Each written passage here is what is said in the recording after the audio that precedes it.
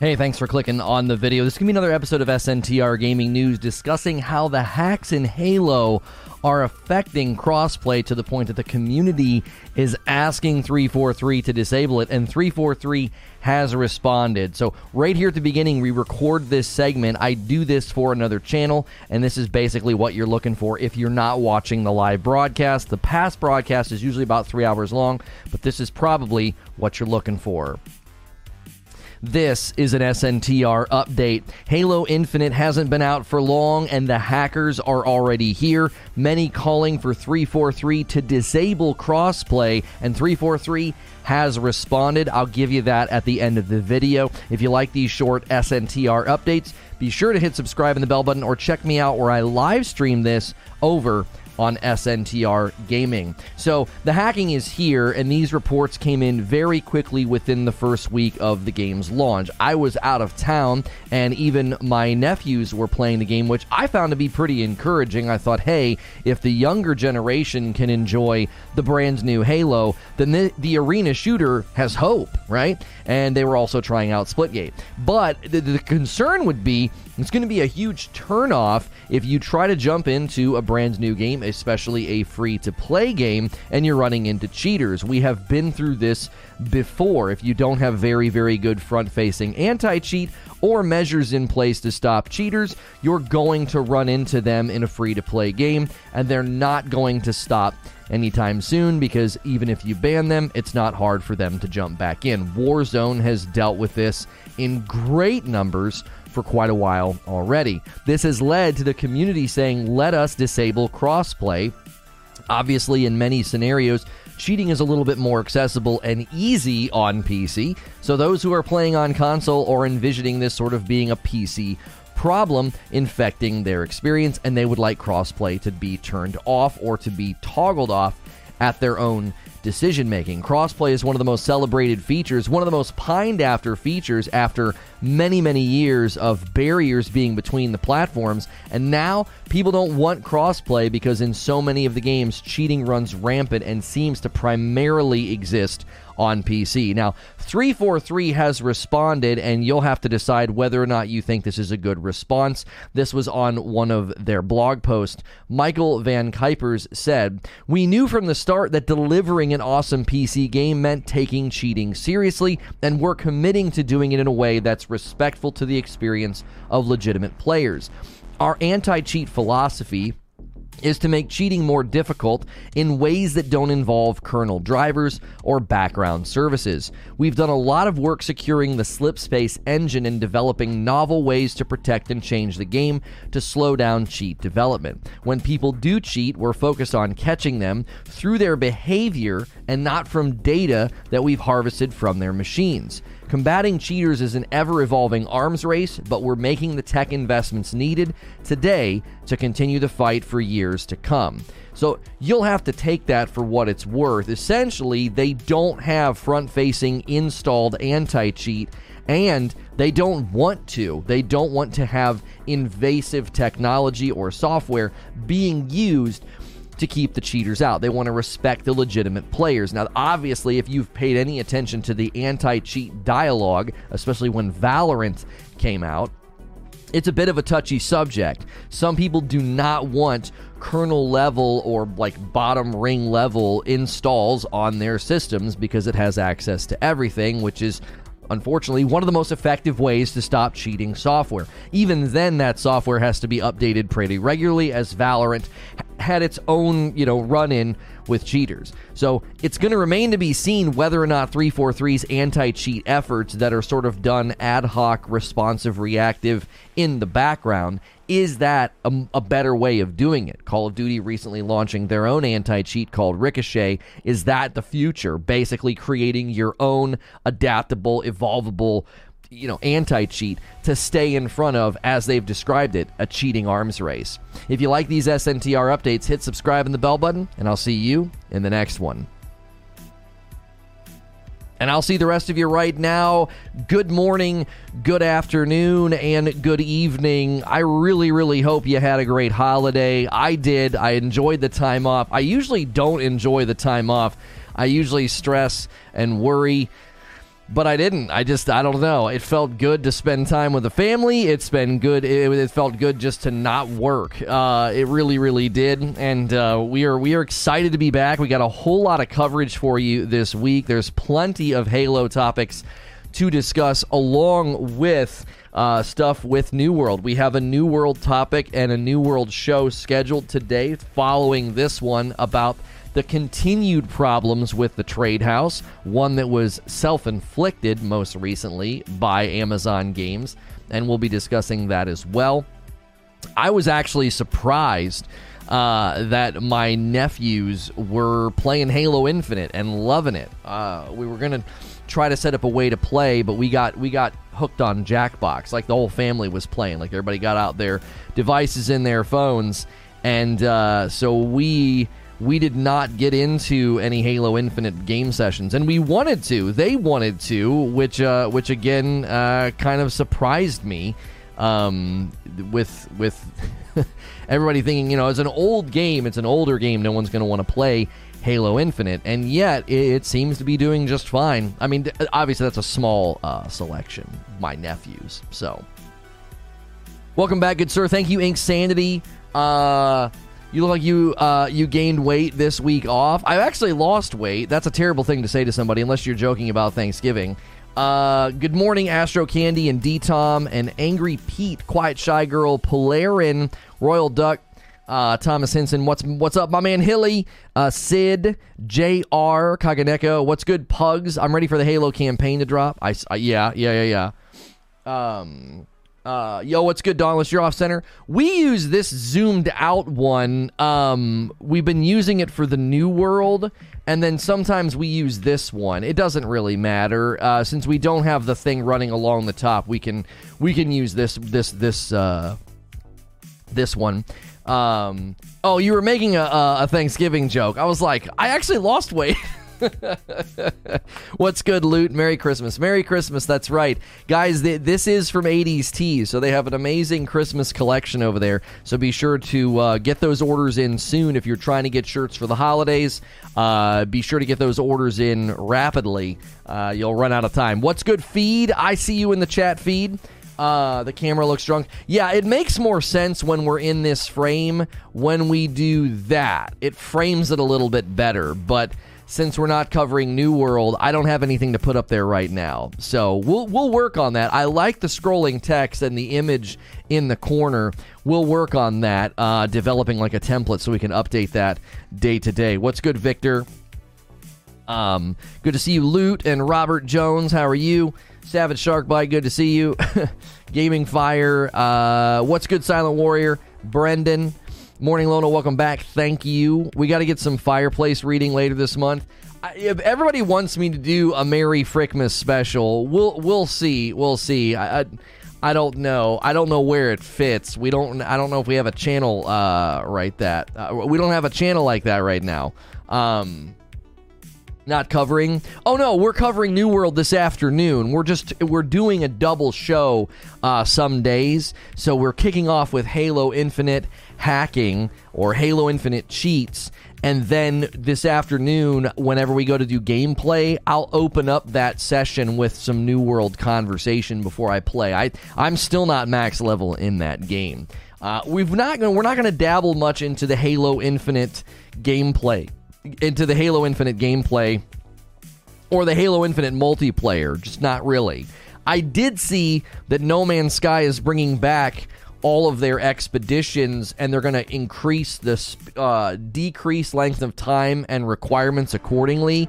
I don't know if that will be something that we'll do like in a weekly basis, or maybe just when it shows up, because we're definitely going to lean back into more variety. We were all New World for a couple of weeks there. Now we're doing like Halo and then some New World and then Elden Ring and then, Sekiro, which we figured out what happened with Sekiro. So we will definitely make sure and play that this week. Why no Halo? I'm not a PvP guy.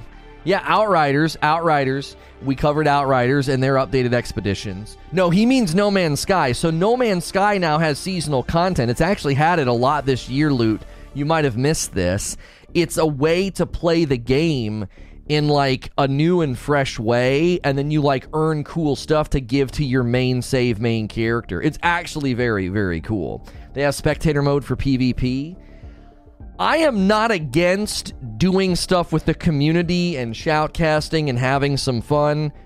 We're not in a position right now to do that. Like, I got to get my footing here. We're trying to navigate so much, and while I was away, I've got some I've got big ideas for what I want to do with Presents and where I want to take the content, because I very quickly want to be done with the Say No to Rage story. I just want to move on from that, and I've got some ideas, and I really think it'd be fun and meaningful for me and meaningful for you guys. So if you're tuning in, make sure and go through your morning ritual. Smash the like button. Say good morning. What's good, Zubair?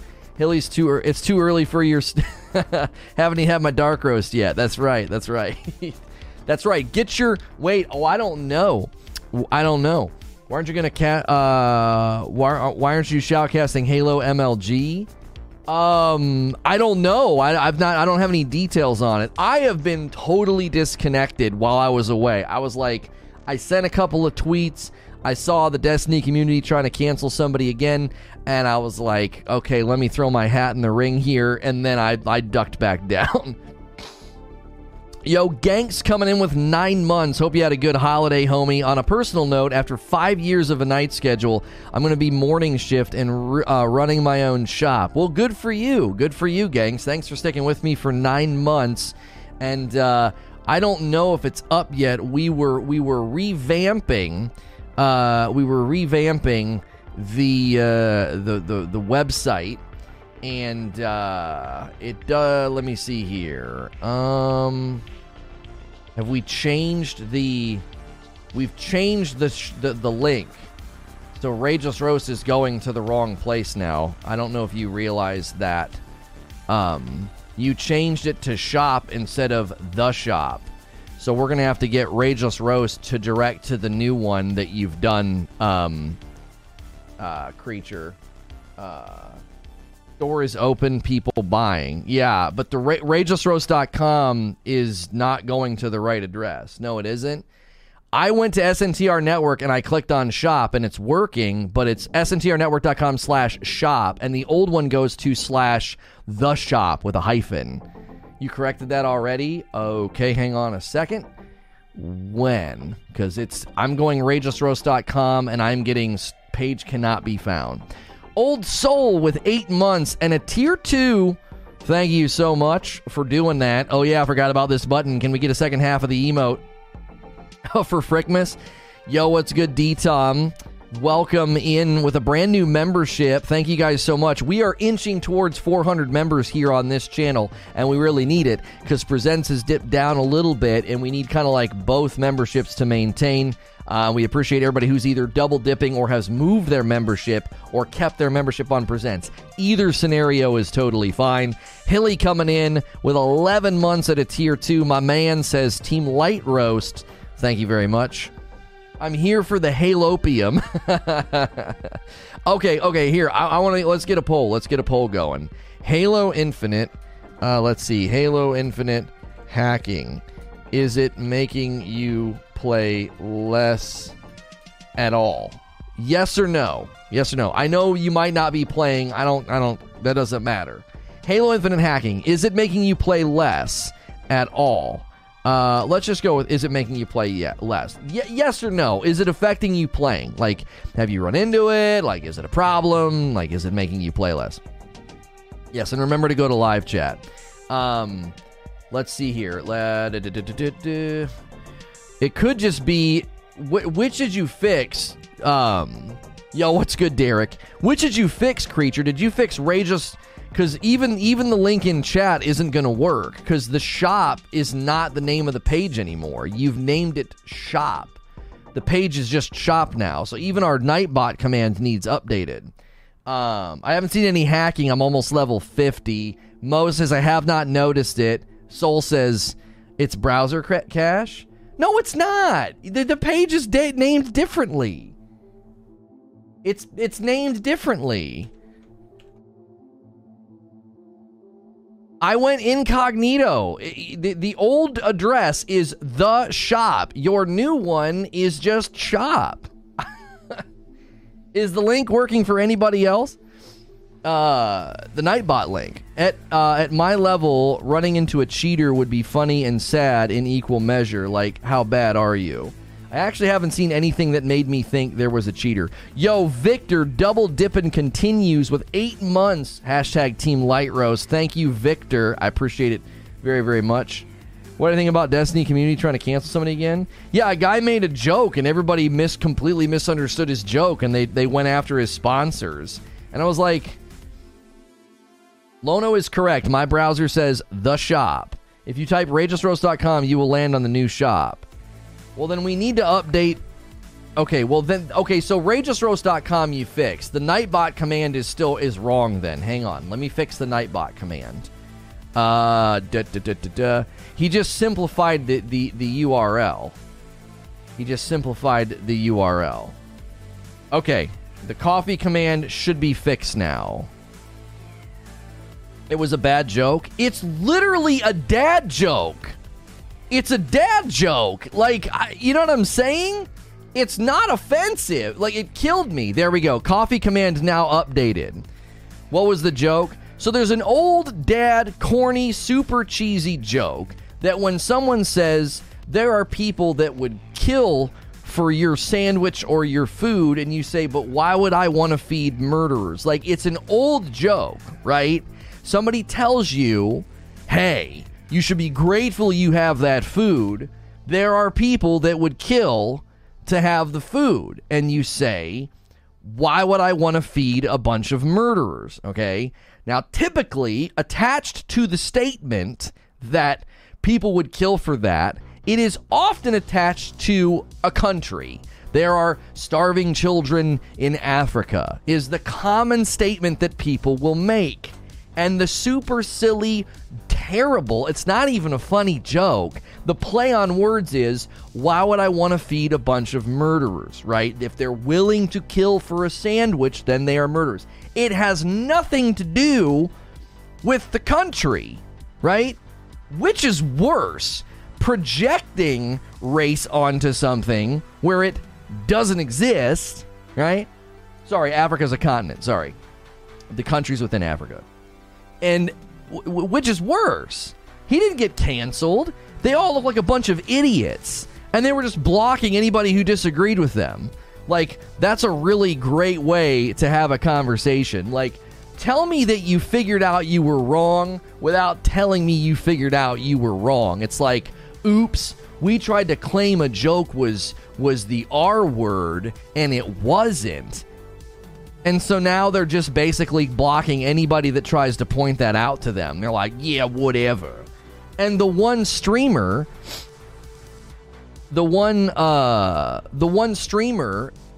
who I feel, I'm so disappointed in him as a person. I am extremely disappointed in him as a person because I said people should watch him. I said I think he's got what it takes. I think he could be one of the best entertainers on the platform. And I am just incredibly disappointed in him as a person. He's just nothing but a cancel brigader. And he literally, I called him out. I was like, you're just breaking Twitter TOS. You're just breaking Twitter TOS. You can't do this. You can't brigade to have... He literally tweeted, block this guy. I'm like, you understand that is against Twitter terms of service. That's brigading, call to action, and targeting. But because he said a joke you're too stupid to understand, you're gonna call for his cancellation. And then when they realize that the joke has nothing to do with race, they don't care. They're like, here come all the white boys to defend him. I'm like, you guys are literally ignorant. No, not Leopard. No. It wasn't Leopard. It wasn't Chuck. It was Umaze. Or Umaze. However you're supposed to say his name. Umaze is his name. And I thought, this dude's going places. He's super talented. He's super positive. He's super hungry. He's just another toxic positivity, cancel brigade hungry nothing. He's nothing to me now. Your talent that doesn't matter to me if that's the behavior. If that's what's in your heart, then you're a 0. Like, you're done. Your talent means nothing to me. Immense talent and 0 integrity. So you're a 0 in my book. Like, and then when they realized that the joke wasn't what they thought it was, they didn't care. They just dug in. And then they called anybody defending him or explaining the joke. Any one of them got labeled as racist because they were like, but that's not what the joke is about. Do you even understand? Like, you don't even understand the joke. You're, ironically enough, they're the ones engaging in racist behavior. Like, don't you understand that you're the one? You're the one. You're the man. You're the one guilty in this environment. Just the hubris, it pours out of their mouth like water. They're just so self-righteous, and they think that they're so right about everything that even when they misfire on a joke, they're like, no, we don't care. Anybody defending him is this. And the one main person brigading was like, we demand answers. We demand, shut the frick up. Nobody answers to you. You're nothing. You're just some person on Twitter like the rest of us. Yo, what's good, Behemoth? With 10 months, welcome back, in a tier 2. Like, literally shut the frick up. The hubris to think that anybody answers to you. Like, the self-appointed, self-righteous throne that you think you sit on. Sit the frick down and shut up. Like, you're nothing. You're just one more person creating content and tweeting. You're not special. You're not unique. You're just another loudmouth, small-brained insect that just follows the mob. Let's hurt somebody because they made a joke that made my tum-tum feel bad. Sit down, shut the frick up, and take some Pepto-Bismol for your indigestion because you're making the rest of us sick. We're sick of seeing your vomit on Twitter. You're not positive. You're not good. You aren't. That's why I said, like, toxic positivity is like trying to heat and warm a house with dynamite. You're not creating warmth. You're not creating goodness in the world. You're destructive at your core. So sit down and be quiet. We're sick of you. You're not good for the culture. You're bad for it. You're bad for it. You and the rest of your ilk that think that, like, the internet answers to you when you get angry. Like, that's all you need. You just need to be angry to be right, apparently. 10 spot from Insomniac Black. You were missed, my guy. Got my coffee order in. Also, get the cards out of the P.O. box. No, we have not gotten to the P.O. box. My wife may make it over there today. We may make it over there today. So, she may make it over there today. Oh, man, that dark roast. Oh, right on the money. Mono back with all that stored up fire. It just killed me. It absolutely killed me. It was like, here we are, once again, misrepresenting someone and demanding that they be canceled. And I got news for you. If Advanced GG would have done anything and legitimized their claims and their attack, then frick that company and anybody associated with them. Seriously. Don't even give these people quarter. They don't deserve it. They're anti-intellectual morons. There's no morality. There's no goodness in them. It's this faux, fake morality with, like, well, we're going to judge people that do things we don't like. And even when we realize we're wrong, we're not going to try to put Humpty Dumpty back together again. We're going to try to ground him into the dust so no one can see the blood on the ground. Take note of my PSA in live chat. All right, hang on a second. The store is open for coffee only. I'm making many changes. Some things you'll need to be aware of. If you had an odd or unidentifiable avatar, it's probably been deleted. Sorry, for security reasons, we are no longer allowing username-only logins. You must use your email address now. There are many areas that are under construction. Okay, if you have any trouble getting into your account. All right, so if you're trying to do stuff on the network, if you're having trouble getting into your account or changing from username to email, reach out to Creature and he can help you. Okay, there you go. Who got canceled? Nobody. Nobody, dude. Nobody got canceled. Anybody with a brain looked at that scenario and was like, it's just a really, really bad joke. It has nothing to do with race. And ironically, you're leveraging race so that you can harm another person, which in my book is way worse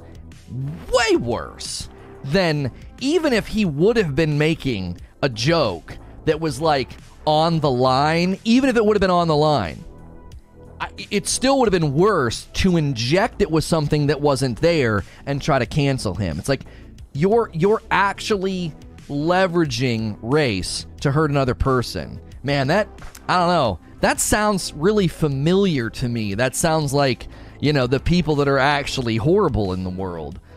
Are you sure you're on the right side here? You sure you're carrying the right flags and pitchforks? Because I got to tell you, your behavior is embarrassing. It's embarrassing.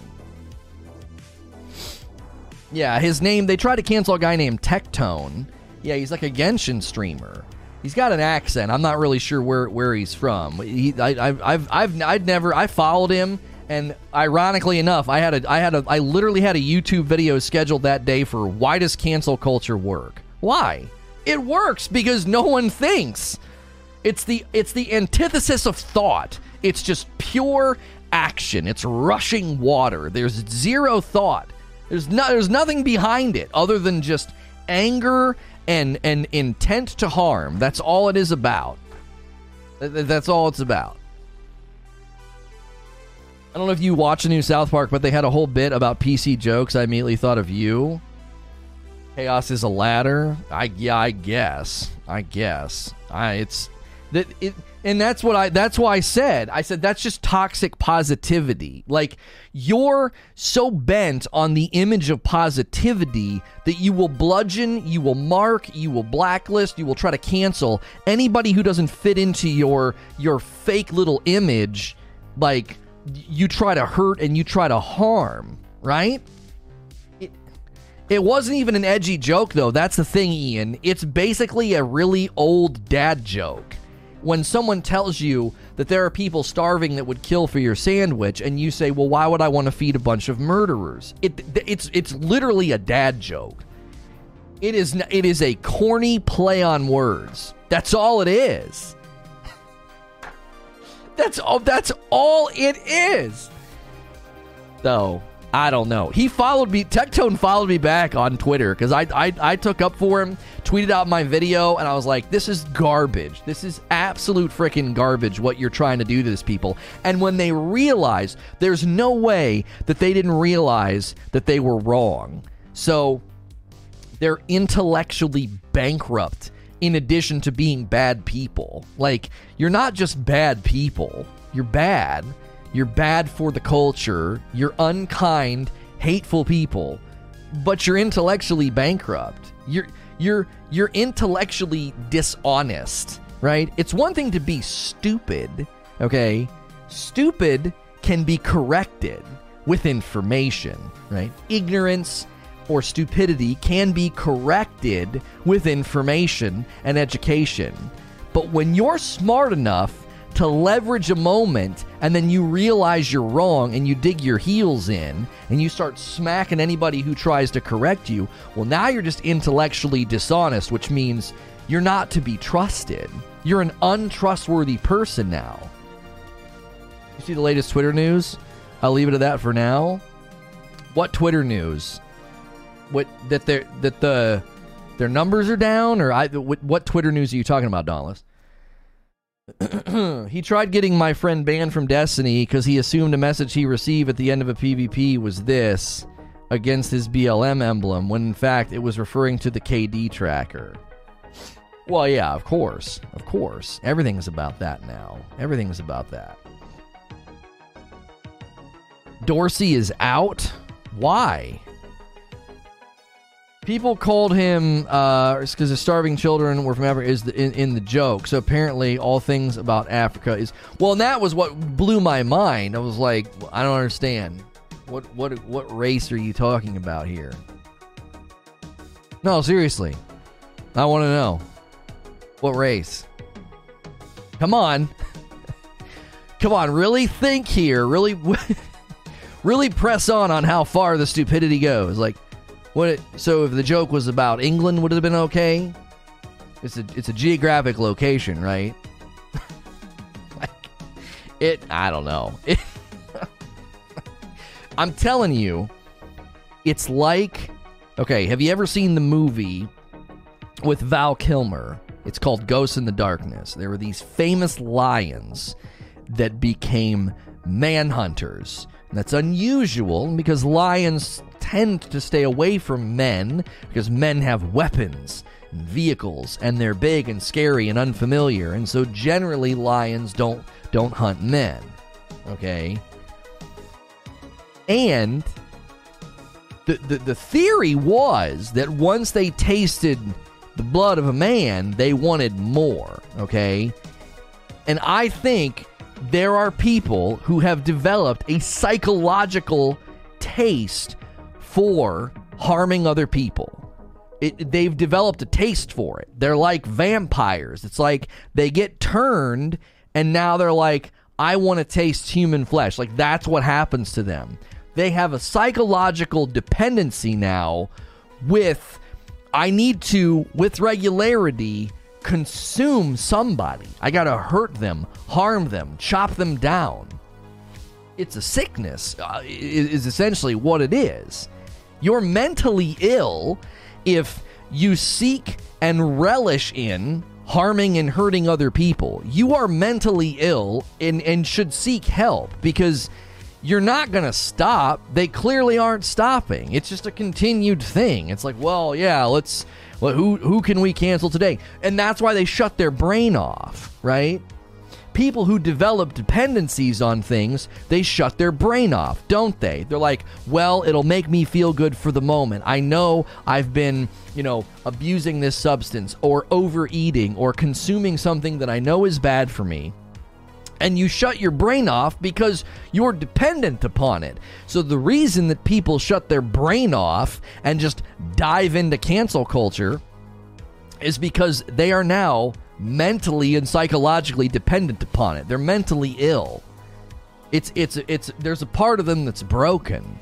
That's why they like it. That's why they enjoy it.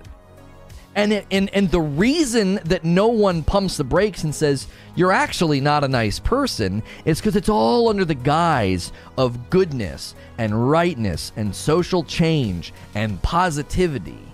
That's why I said toxic positivity is like trying to warm your home with a stick of dynamite. It's, well, this makes heat for a moment, but it's destructive. You're going to blow your house up. You're not going to warm and heat your house. You're going to blow it up. What you're doing is contrary to positivity and cultural progress. It's regressive, Neanderthalic, tribalistic behavior. Nothing you're doing is progressive. It's the antithesis to being progressive. It's regressive. He basically gave in. He didn't apologize, okay? I kind of admired what Tectone set out to do. He said, listen, it hurts me to think that somebody in my community might have misunderstood this joke and been upset or hurt by it. I thought it was just good ownership. It was like, if I make a joke off the cuff, I don't want somebody feeling harmed, hurt, or unwelcome by it. And to be fair, that's on the person, right? He's a bigger person to say, listen, if I make a joke and you feel like, oh man, this guy is making a bad joke about my people. Well, that's kind of on you to not be dumb. Like, I'm sorry, but seriously, if anybody heard that joke and took offense, it's on you, the listener, to not be stupid. Like, you have a responsibility to be intelligent. No one's there to help you not be stupid. Like, you have to be smart if you're going to interact with information on the internet and not be upset by it. So I appreciated his ownership to be like, listen, I don't want anybody feeling like they're not welcome just because I made a joke that could have been misconstrued. I actually kind of respected what he did and, what he said, right? Here's an interesting term. Schadenfreude. It's the experience of pleasure, joy, or self-satisfaction that comes from learning of or witnessing the troubles, failures, or humiliations of another. Yeah, come on.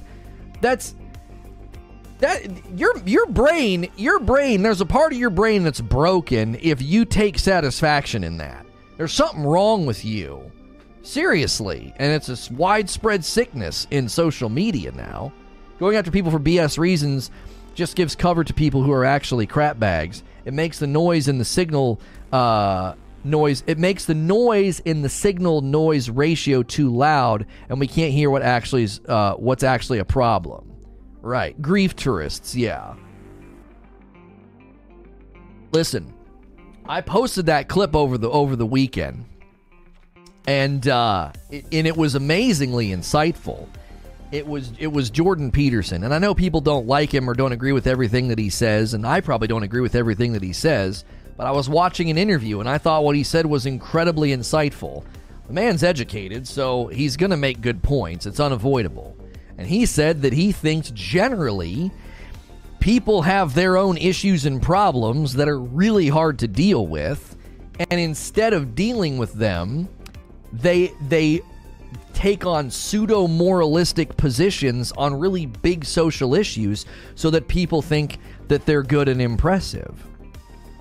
And I was like, it was like 17-second clip, and this man breaks down social media behavior and virtue signaling like in an instant. I was like, what the frick is this guy on? He's on a wavelength that I want to be on. Like, that is right on the nose. And funny enough, I literally said that in a video. I had already recorded it. I had never watched a single blip of this guy before. I know people have been telling me to check him out.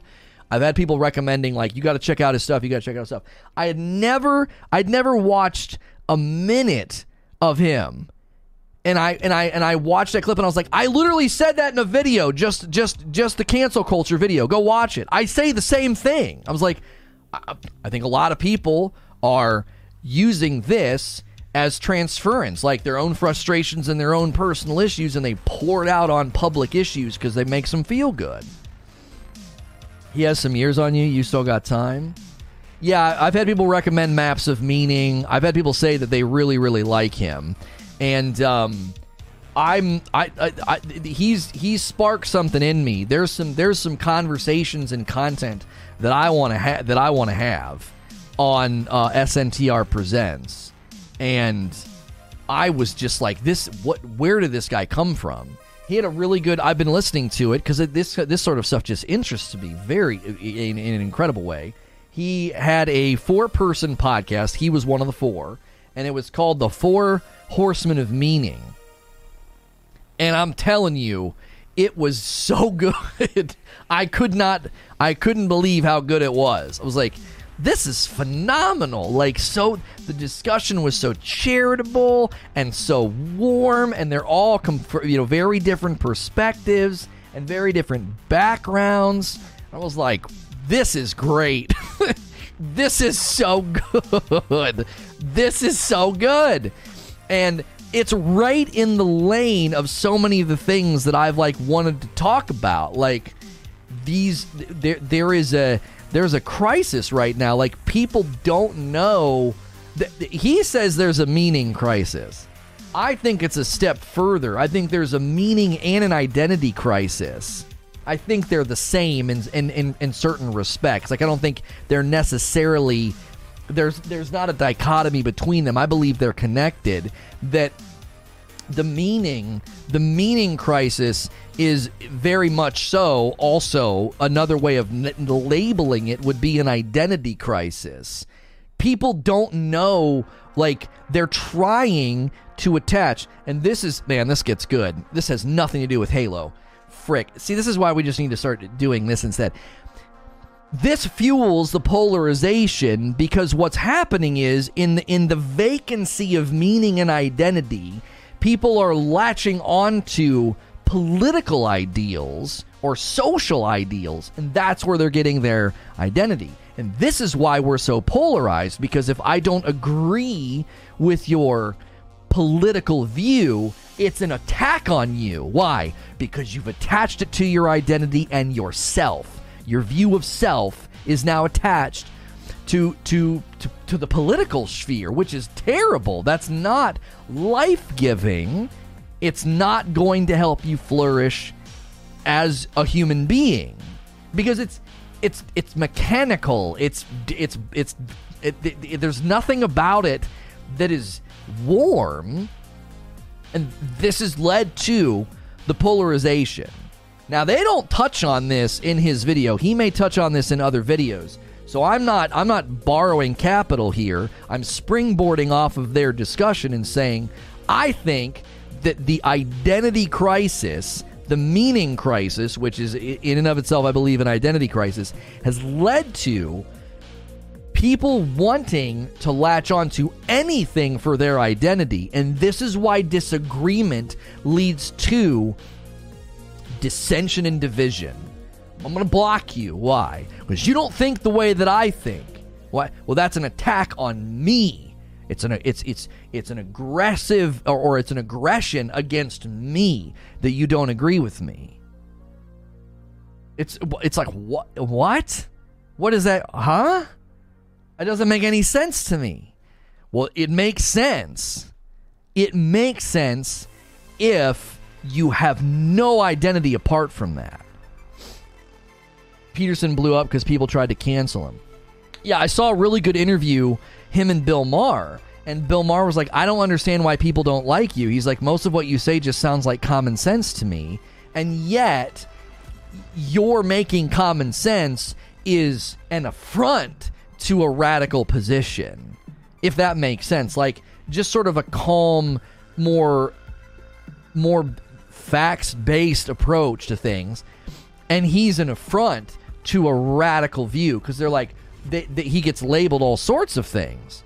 And I was just like, why is he? I don't understand. Why is he being labeled this? Like, where are the statements? Where are the clips? Like, what has the man said that has warranted such vitriol? Like, where is it? John Cleese has a good video where he talks about people being vile and disgusting to others and not feeling bad about it because they've convinced themselves that they're defending something. There's a good video on cancel culture and this psychology behind it. This guy breaks it down. He says, when people feel they have the moral high ground, well, now they can do no wrong. You can trace a straight line from this to like the Crusades, right? You go back to a medieval context, and because they felt they were doing something holy and righteous, they can do no wrong. You can draw a straight line from there to really any dictator, Mao, Pol Pot, the really famous German guy. We try not to say his name. Well, they thought that what they were doing was the moral high ground, so there's nothing wrong in their actions then. That is terrifying. That's what cancel culture runs on. It runs on the engine of like a faux morality, a fake morality. It's like this, well, we're of a higher mind or we're of a higher position, and therefore we can do no wrong. It's like there is nothing that is then sacred. There's no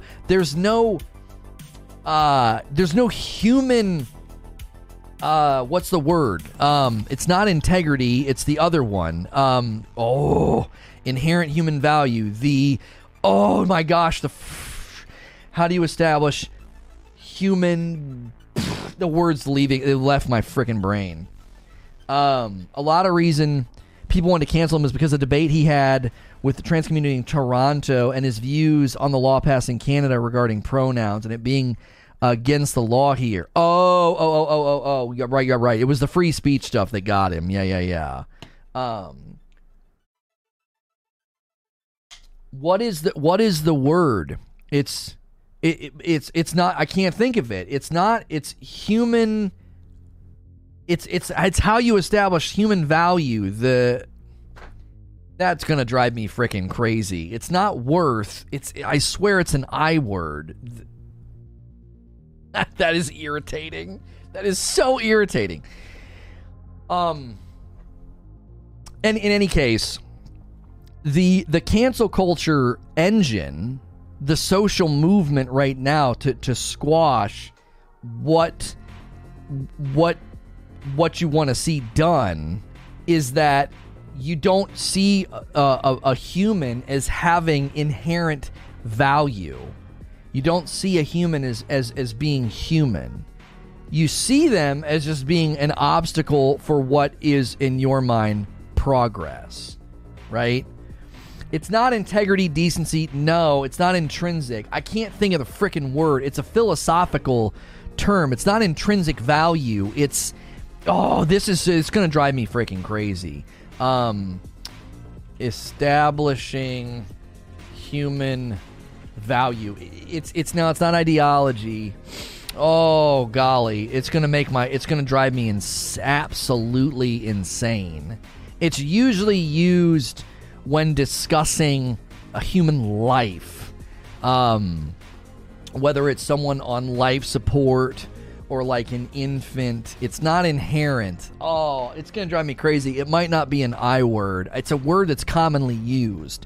It's used in debates about torture or life support. It's used in debates about, it's not mortality.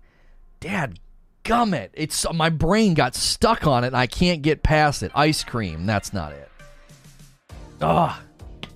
It's a way to say that basically, if you were to argue that you shouldn't torture a human being, there's a word that humans have.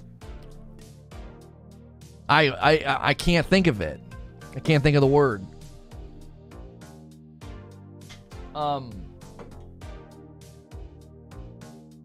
Is it dignity? Is it human dignity? Is that what I'm thinking of? I can't. It's driving me crazy now. I can't think of it. I don't know if it's dignity. Establishing human worth. Establishing human. It might be dignity. I don't think it's an I word. It's not Master Chief. Human dignity is the recognition that human beings possess a special value intrinsic to their humanity. That's it. Dignity. Okay, sorry. It's not an I word. It's just, it has a lot of I's in it. I got so froze on that. I wanted to say integrity, and I was like, I know that's not right. It's dignity. Right. Okay. Best stream in gaming. Yeah. Lono brain freeze on the word dignity. Okay. So the point that I was making is the cancel culture engine, the cancel culture mind frame, it doesn't have room for human dignity. It's no different than people being like, well, we can torture them because they are terrorists, right? So you justify the mistreatment of a human being with this self-appointed hierarchy of, well, we have determined that this person, we have the moral high ground, and therefore that allows us to remove human dignity from a person. They have no human dignity. There's nothing about them worthy of respect, honor, care, concern, empathy, compassion. None of that is granted to the person because they're just there to be destroyed. They're taking enjoyment from the destruction. And it's like, it's a denial of human dignity. It's a denial of base level thought about human beings. Step one of being the baddies, dehumanize. Right. Sorry, a lot of you guys were putting really good stuff in chat, and then I got stuck on human dignity. I froze right up. If you recognize dignity, you can't help but be empathetic. No dignity equals no empathy. That's exactly right. Like, the minute you remove dignity from the scenario, it's okay to torture, to maim, to kill, to whatever, because the destruction of the person is not offensive to you, because they're not a person. Do you see? Once you do that, once you remove the dignity and the humanity of the person, their destruction, their pain, it's not an offense to you. It isn't. Like, it's sort of like if you watch videos, you know, you see the videos of like the graphic sort of horrible ways that some people die, and it's offensive to you. It hurts. It makes you nauseous. It's disturbing, and you don't like it.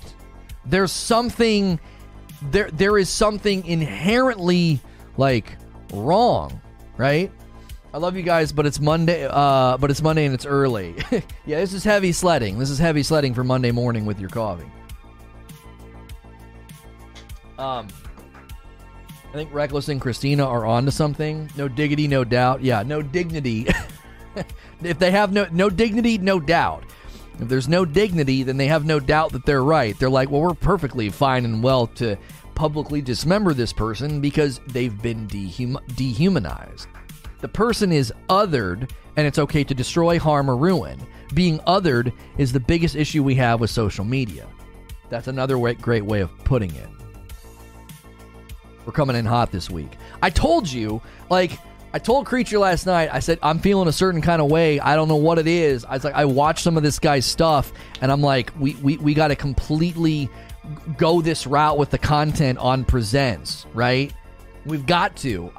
There's something here. I want to talk about it. I think that I think people are looking for it. I think people are hungry for meaningful conversations about these sorts of things, because nobody is solving it, right? Nobody is currently solving any of these issues with the polarized approach. It doesn't work. You're trench digging. You're not bridge building. There will be no progress if there isn't. Man, that clip of Matthew McConaughey basically being like, you can't have unity without conflict.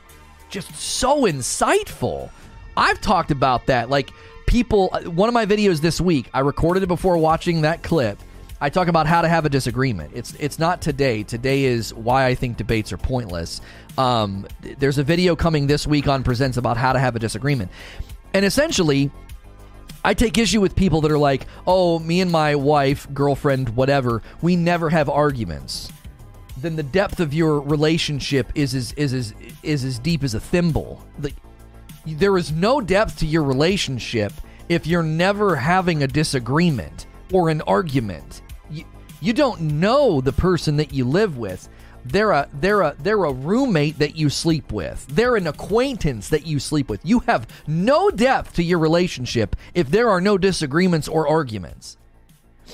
And when McConaughey said what he said, it's so on the nose. It's like, how can you have unity as a culture if there's no conflict, if there's no, like, clashing of opinions and discussions, if all we're doing is block, trench dig, trench dig, trench dig?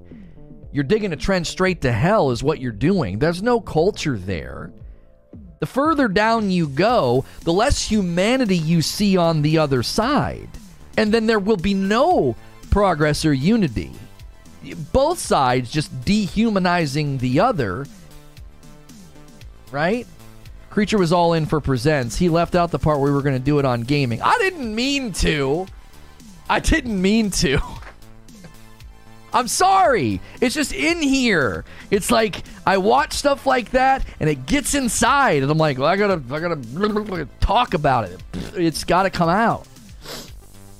Yo, what's good, Sven? Thank you.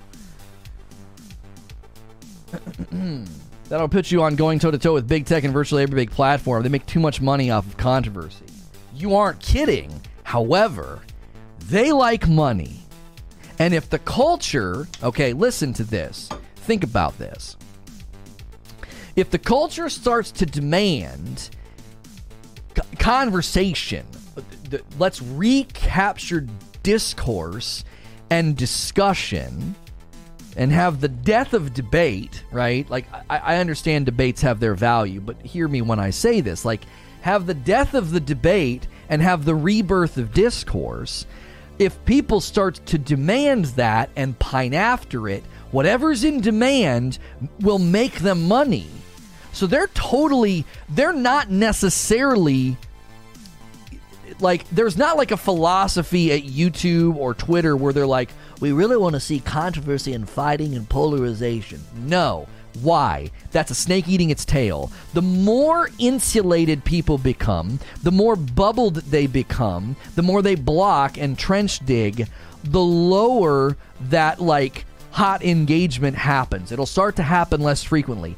5 years from now, you're going to have a block list a mile long, and you're not going to interact with anybody.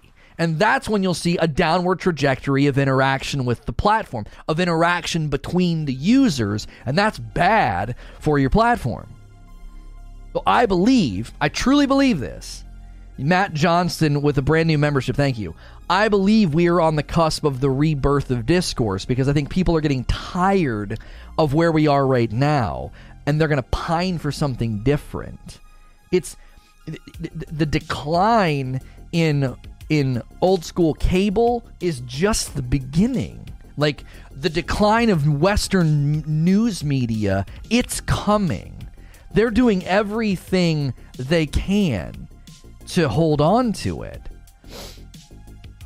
Your title scared me a bit because I thought no debate may have meant no discussions, but you're talking about the way we have conversations. It's a bit clickbaity, Brutal. I want people to watch the video. I don't argue for 12 minutes in the video why we shouldn't debate anymore.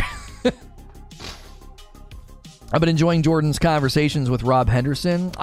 I've only been able to consume a little bit of his stuff. Listen, I'm not going to become like a disciple of Jordan Peterson, but if the man can spark conversations that are meaningful, that's all I've ever wanted to have.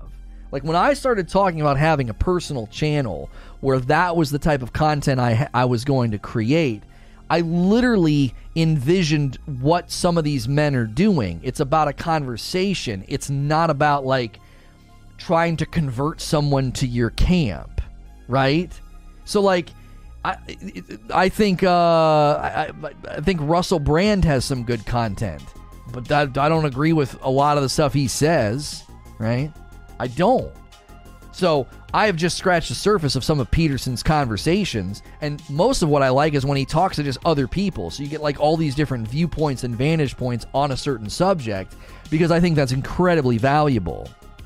It's not about becoming like a disciple of a certain person or a follower of this guy. It's about no.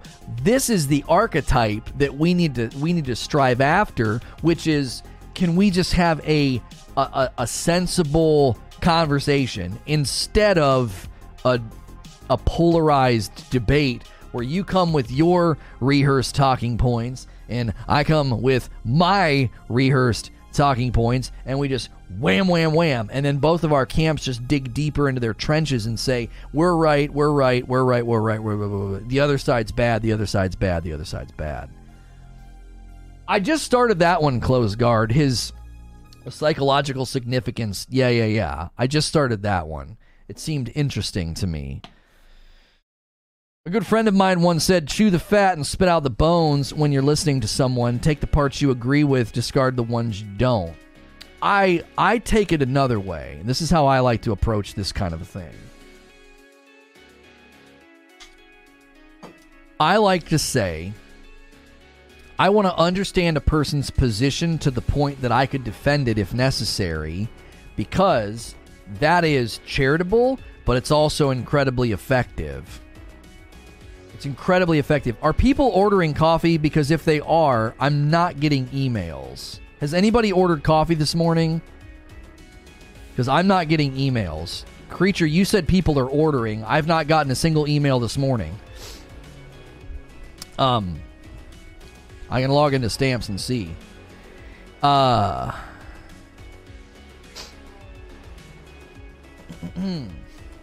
Understanding other perspectives is extremely beneficial.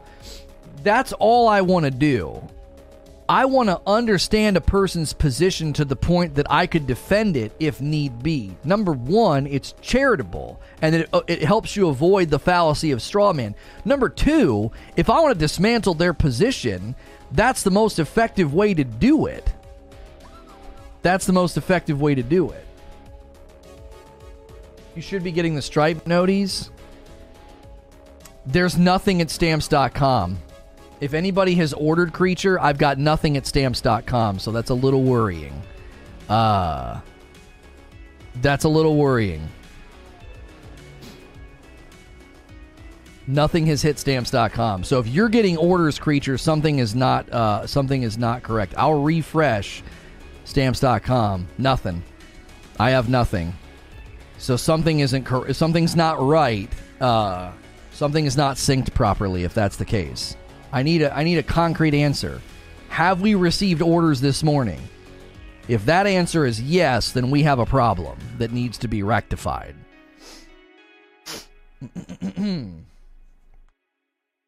I think the proper response is that no, but I'm afraid he might exist. Very interesting quote for sure. Yeah. I found he had a great quote this morning about we need a map. I thought it was very... We've had 4 orders. Something's wrong then. Something's wrong. Stamps.com is getting nothing. So something is not properly synced. So I don't know if that means we need to halt orders. I'm not getting emails, and I'm not getting anything on stamps.com. So we have something that we would want to address. Not getting the emails is unhelpful because Stripe notifications never worked well anyways. I need those emails to call out the names. As an analyst in the government, it's a required skill to understand other perspectives, to forecast some potential future policy decisions, and to understand people or groups. You'll get emails now. Okay, well, it not talking to stamps.com is a little bit more important than the emails because I can't print labels. Stamps.com thing is strange, but not an issue. How is it not an issue? How do I print labels? We cannot print labels on the network. We've been through this before. It is simply impossible. I need to be able to go to stamps.com to print labels. All I can print on the back end of the dashboard were unofficial. It would like put a thing in front of it. It was not an official label. I could only print official labels from stamps.com. We've kind of gone through this rodeo before. It'd be amazing if I could use the network. I can't. Unless you've updated something. In the past, I'd go to the network, I'd click print label. Okay, that's not a showstopper. All right, well, we'll figure out how to sync it. We might have to just manually create some labels. That's fine. Because we can copy pasta from the dashboard. Matt, go ahead and try and do an order, and we'll see if I get the email. Go ahead and try and do an order. Because Creature says I should be getting the emails now. Sorry, a bit of an off-route train thing. That was in response to asking if he believed in God or calling himself a Christian. Sure. He's exploring right now. Right? He's exploring right now. That's lawyering. If you don't understand the opposing argument, you can't poke holes in it. Correct. Well, it's not just lawyering. I believe it might have been a Puritan that said it, that the best way to dismantle a bad argument is to try to defend it. Like, come up with the best argument you can to defend it, and then you can dismantle it more efficiently. It was basically a guy talking about how to dismantle heresy. So I don't know if that was does that predate law, lawyering, or whatever? It's sensible. It really is. Do you like Halo? I do. Listen, if you're just tuning in, this show has taken a sharp turn. Halo Infinite hacks ruining crossplay is certainly something that we want to talk about. I spent time away this last week and consumed content and heard things that has really reignited the fire for what I want to do with my other channel. And we've touched on it. The other channels touched on it. We've touched on cancel culture, and even this week it's going to get videos about how to have a disagreement and why I think debates are pointless. Like, I'm leaning in that direction, and then boy oh boy, I saw some just good talks and interviews, and I was like, my gosh, this is something I would love to dive deeper into with content. On the topic of Halo, cross-platform, did you see the graphic going around Twitter comparing the accuracy percent of the top 100 and 50th percentile of keyboard, mouse, and controller? I did not. What does it indicate, Harry? If you can give me the Cliff's Notes. I have a book recommendation for you about discourse. Well, lay it on me. I'm in a ravenous lane I'm in a ravenous lane. Like, I want to consume as much as I can on these subjects, and then I want to do like a series. You can DM the graphic on Twitter. Okay. It indicates that Halo's a controller game. That doesn't surprise me. Doesn't surprise me if that's what it indicates. Peak player count CSGO, 915,000 players. Dota, 677. PUBG, 344. Halo Infinite managed a respectable 146. Well, and that's with it, and that's with the beta, but you also have to consider CSGO, Dota, and PUBG don't really have a foothold on console. So, you know, the majority should be playing on console, given the game's history. Okay, we got an order from Insomniac Black. He went for the traffic light special, a green, a red, and a yellow. He went for all flavors. Thank you so much, Insomniac Black. And then I got one from Mazer Rage. Thank you, Mazer Rage. Same order, one of each. A green, a red, and a yellow. Thank you for that coffee order. Cliff's Notes, mouse and keyboard's getting waxed. Bottom controller accuracy is 60%. Top keyboard and mouse is 45 to 55.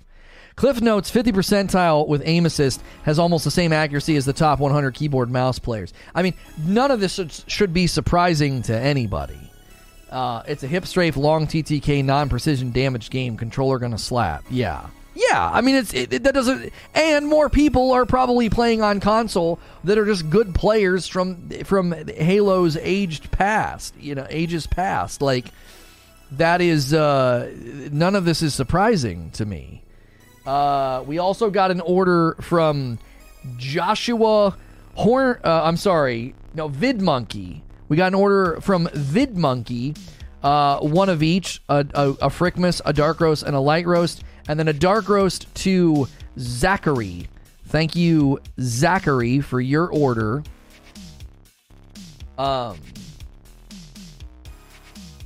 People screaming about free speech on Facebook and Twitter, but sleeping on Snowden and Assange is truly tragic. See comment above for the name of the book. Okay, sorry. It's called I'm Right and You're an Idiot, The Toxic State of Public Discourse and How to Clean It Up. Okay, that sounds... Hang on. Accuracy is nothing in Halo. If you can, if you're in a ship or a car, you have unlimited ammo. Why would you reserve your ammo? Well, more than likely, this is not about that. I'm right, and you're an idiot. If you guys haven't been watching the Wheel of Time, boy, oh boy, am I happy and encouraged. That show's got legs. Get past the pilot. The pilot was okay. It gets better with every episode. That show's got freaking legs. I'm very, very happy. Extremely happy with the quality of that show.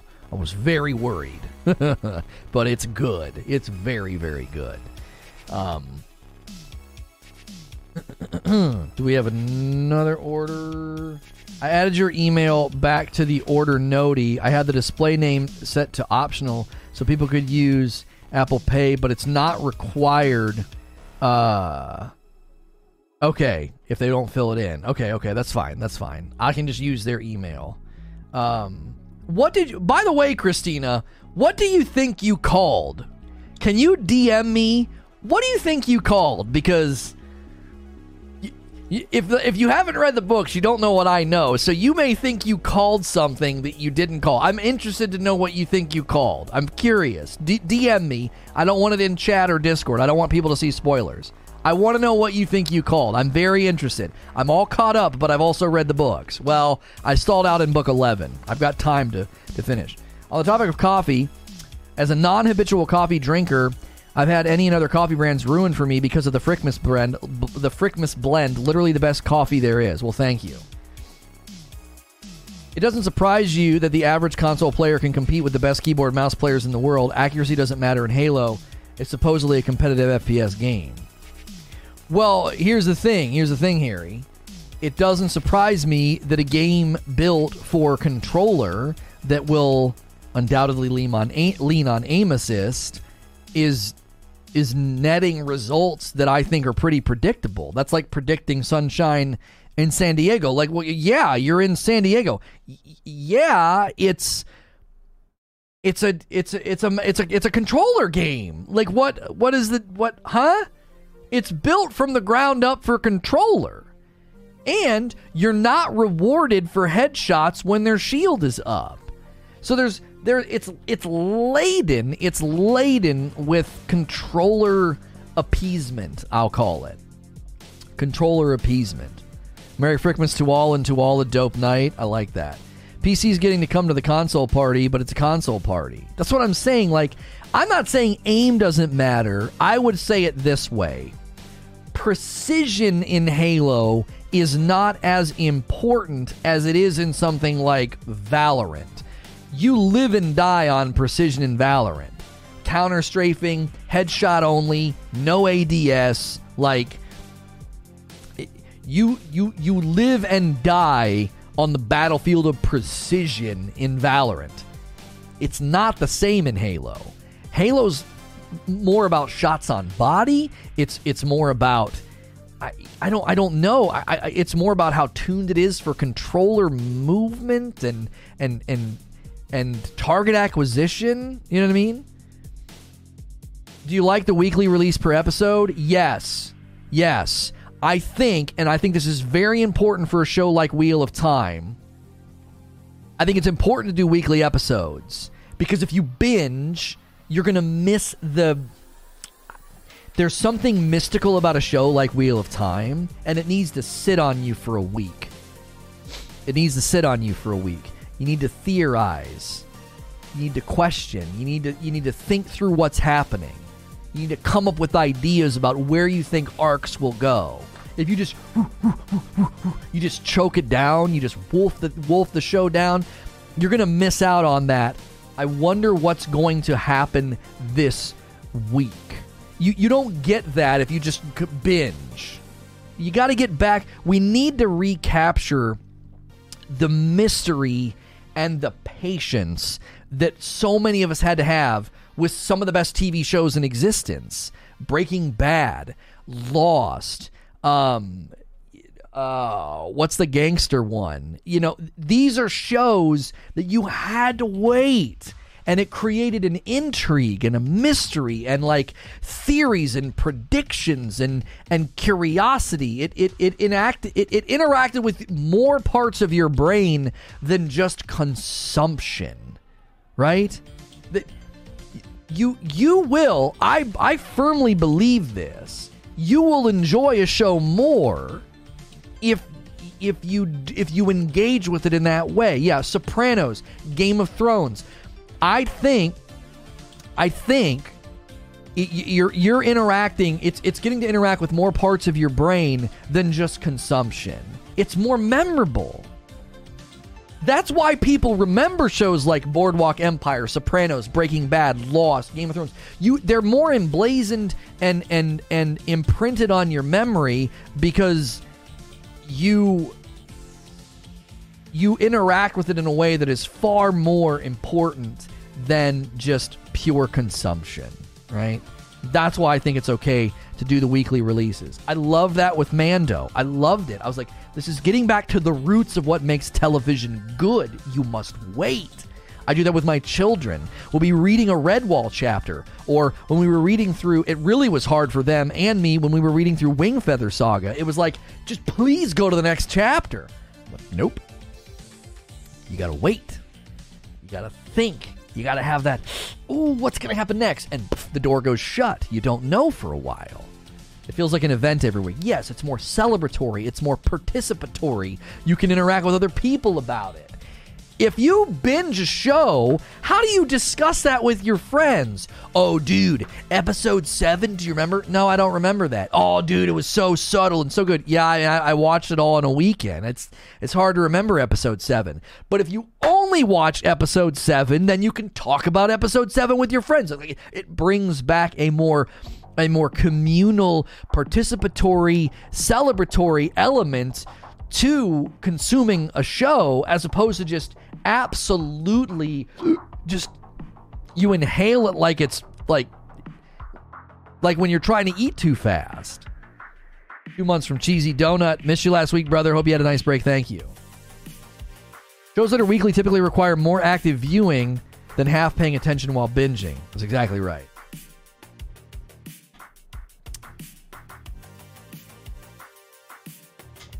I lost my best friend over ruining a series. Been lost ever since, TBH. Oh no. Bosch on Prime was amazing as well. I did binge each season though, with only 6 to 8 episodes that made it easier to digest. Eugene says, Harry, would you be complaining if this was a Valorant chart and the stats were switched? I think that's an excellent question. Valorant isn't made for controller, and so obviously, if Valorant suddenly came to console, you would see the inverse being true about accuracy, and it would be explained by the foundation and the architecture of the game. So it's unsurprising that Halo Infinite gameplay is breaking down in a way that controllers are doing well and excelling, while others are not. While my mouse and keyboard is not. We probably did not do ourselves any favors this morning. I feel like we probably did we have a steady stream of new folks this morning, and we were not talking about the subject. We need an outlet. I need an outlet for those kind of discussions, because it hijacks the show, and then new people come in, they're like, what the frick? What is this guy talking about? We're an hour and 15 in, and no, okay, it's weird to celebrate. It's weird to celebrate that, but it's weird to celebrate that we're not getting a ton. Yeah, we're getting a trickle of Halo people. That's good. That's good. Most of you are coming here for me, which I think is a good thing. Then you're not like, what in the heck's going on?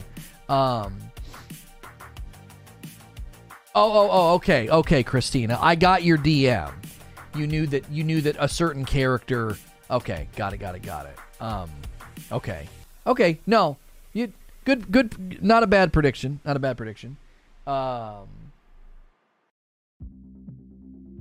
got her I got your DM on Twitter, Christina. I love reading to my kids too. Pitch me Wingfeather Saga. Why is it good and appropriate for kids? It's appropriately tense and scary and meaningful. I will tell you this. The first book, you got to get about halfway through. It starts out a little slow, a little rocky. Commonly, people don't like Wingfeather because they can't get past the first book. It doesn't start out that great. It's almost like clay. I feel like the author got better at shaping the character and the narrative as he went. It just isn't so, it's not as refined in its early, but it gets so good as you go.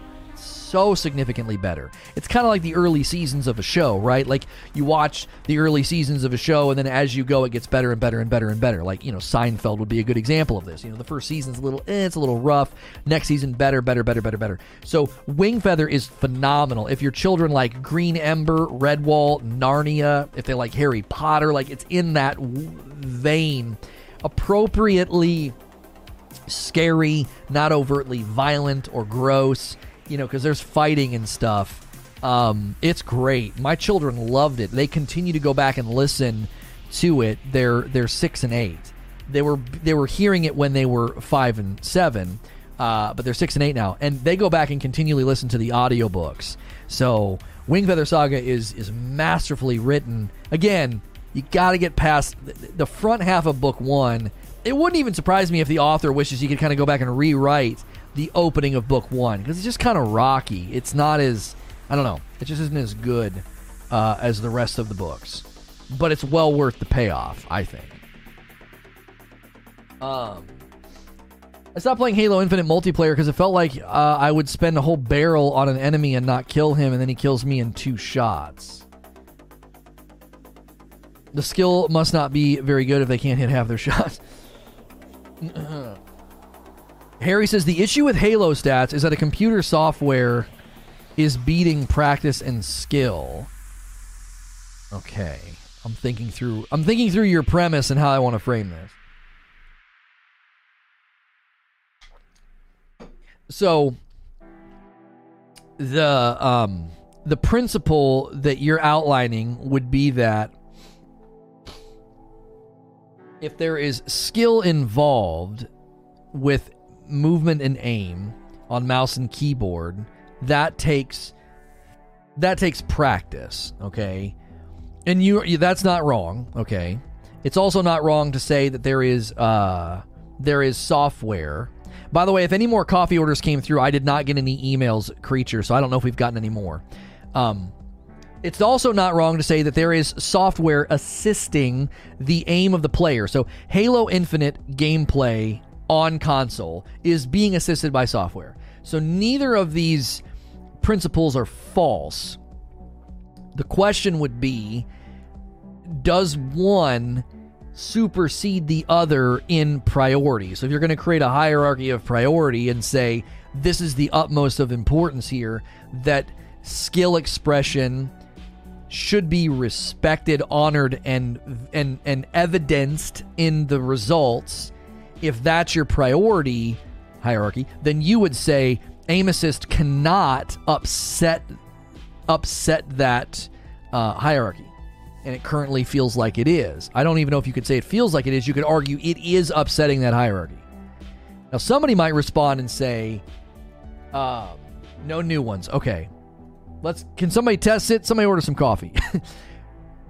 I think the pushback, at least for me, Harry, would be Halo's hierarchy isn't identical to a game like Valorant. I think your premise and your hierarchy makes sense in a game like Valorant. I do not think it makes sense in a game like Halo, and I'm going to explain why.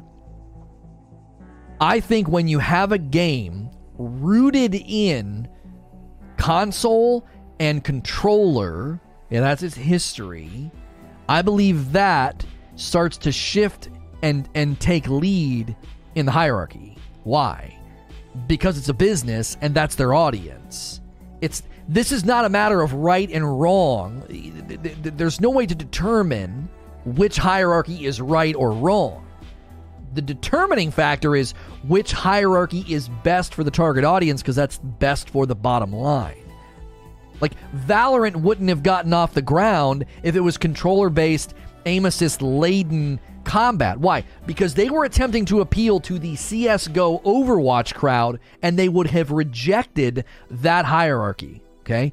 Halo's hierarchy would be rejected if the game was built for the mouse and keyboard guys. It would be like, no, this is our stomping ground. This is our game.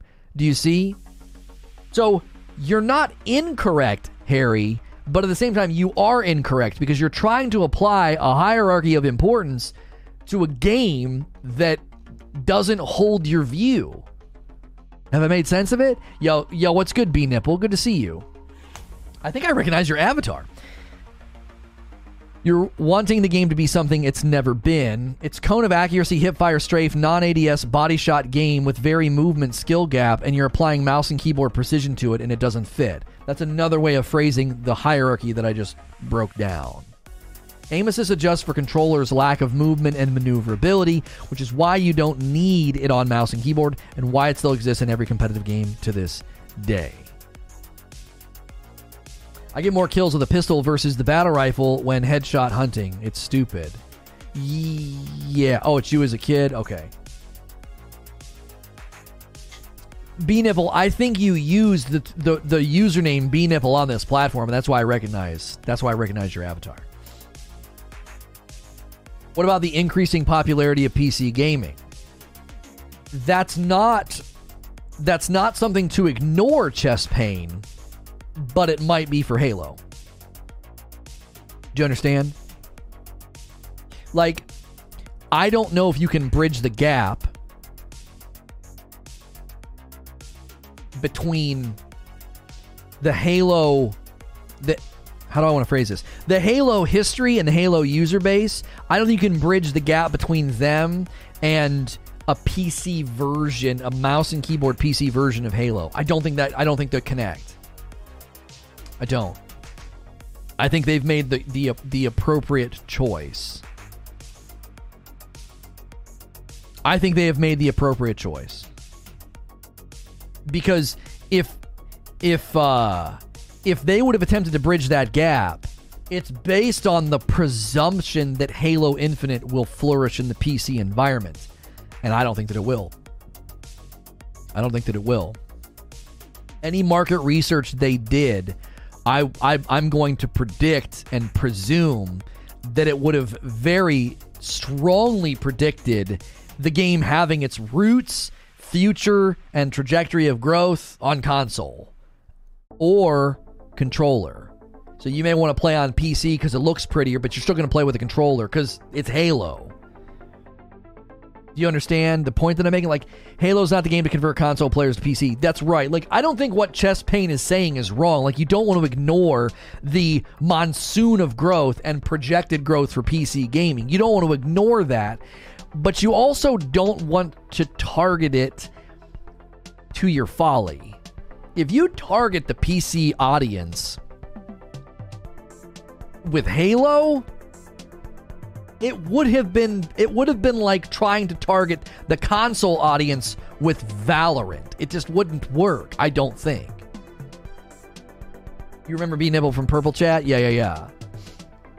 They stuck with what made them popular and was inherent in their foundation. I get and understand it. Right. Because I don't think you're wrong. I do think this is going to be the dilemma for any modern shooter in our context, is if they want to have a flourishing community, they cannot ignore console and they cannot ignore PC. The question would be, I honestly think Valorant and Halo are our best examples. It really comes down to what's your goal, what's your target audience, what's the trajectory? Like, what do you want this game to be in 5 years? Harry says, my initial argument was about crossplay. I think it's hard to argue that a system that allows the average controller player to beat top 100 keyboard mouse players who are likely ex-Halo pros who switched input. Okay, so you think that... Okay, hang on. I want to grapple with your argument here. You think a system that allows this is a bad system. I'm not putting words in your mouth. I'm assuming you're espousing this as a negative. Okay. So... Again, I think it comes back to my initial breakdown of the hierarchy. Somebody, I've been watching the Say No to Rage story. I was an avid watcher through all of that. I didn't know all the details. That crap is messed up. I would hope more people would watch it and listen. I have to move on from it. I can't sit and steep in it anymore. I need the story to be told and move on, but yeah, it's unfortunate. It's unfortunate how little people care about the truth and how little people care about the true villains in the story. It's alarming and it's disheartening and disappointing. It truly is. But in 5 years, I don't think they'll be anywhere. I think most people are seeing that you can't cancel your way to the top. You need talent and drive, which most of them don't have. So, I agree with Eugene. Halo vets will likely be rocking controller. I agree with that as well. 20-year-old ex-Halo pros switched inputs. I don't think it's a large enough crowd. Do you see, Harry? Like, I'm going to go back to my hierarchy. My hierarchy is going to dictate that the audience that they're going after is in a greater quantity than those that are trying to switch inputs. Ninja, instant example, Halo has been a dead game forever. Of course, competitive FPS players come back and have switched to mouse and keyboard, not all of them. I find the Big Mac to be one of the worst chicken sandwiches I've ever had. Doesn't even taste like chicken. That's good. That's very good, Zubair. That's a Zubair version of the debate. I like that. You submitted an order? We got your order, Insomniac. I've not gotten any emails, though. We've got 4 orders. I shouted them out. You were one of them. I'm waiting to see if new orders hit my email, so because I like to shout out the orders. I don't think we've gotten any since the 4 that I shouted out, though. Yo, what's good, Jaretol? How are you?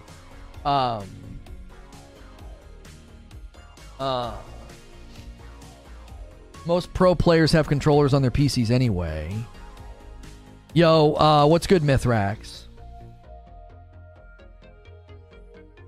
Yeah, here, that's the thing, Harry. I don't think that you're wrong. I do think that there are people who have switched inputs. However, when you think about this from a business perspective, I don't think they're a quantifiable group. I don't think they're big enough to matter. I'm not saying that in like a crass way. Like, imagine people trying to play Valorant with a controller and they're using some sort of a mod or something. Let's just say Valorant had controller support, okay? Would you care if controller players were griping and complaining about how hard it is to play Valorant on controller? No, you would say you're not a quantifiable group. This game wasn't made for you, and even though you're playing on controller, it doesn't mean that that's the foundational architecture that you should be leaning into. To say that because people played controller for 20 years ago, they still play controller today is a wild assumption, taking the giant landscape change in gaming culture. Again, you're not wrong. I don't think you're wrong, Harry, but are there enough of them? Look at the player base numbers. I wish we could see how many people are playing Halo Infinite on the Xbox versus Steam. I wish we could see how many people are playing controller. Don't show me the accuracy, Harry. Can you find this for me? Has anybody looked at this? What's the ratio of controller to mouse and keyboard? Don't show me the gaps in accuracy. I want quantity. That's what I want. Is it 80-20? Is it 70-30? 50-50? 60-40? What is it? I'd hazard a guess it's 80-20. 80% of the people playing Halo are probably rocking a controller. I think streamers are low-key upset that Halo has been dominating. I watched Dr. Disrespect smash his controller. Why are streamers upset?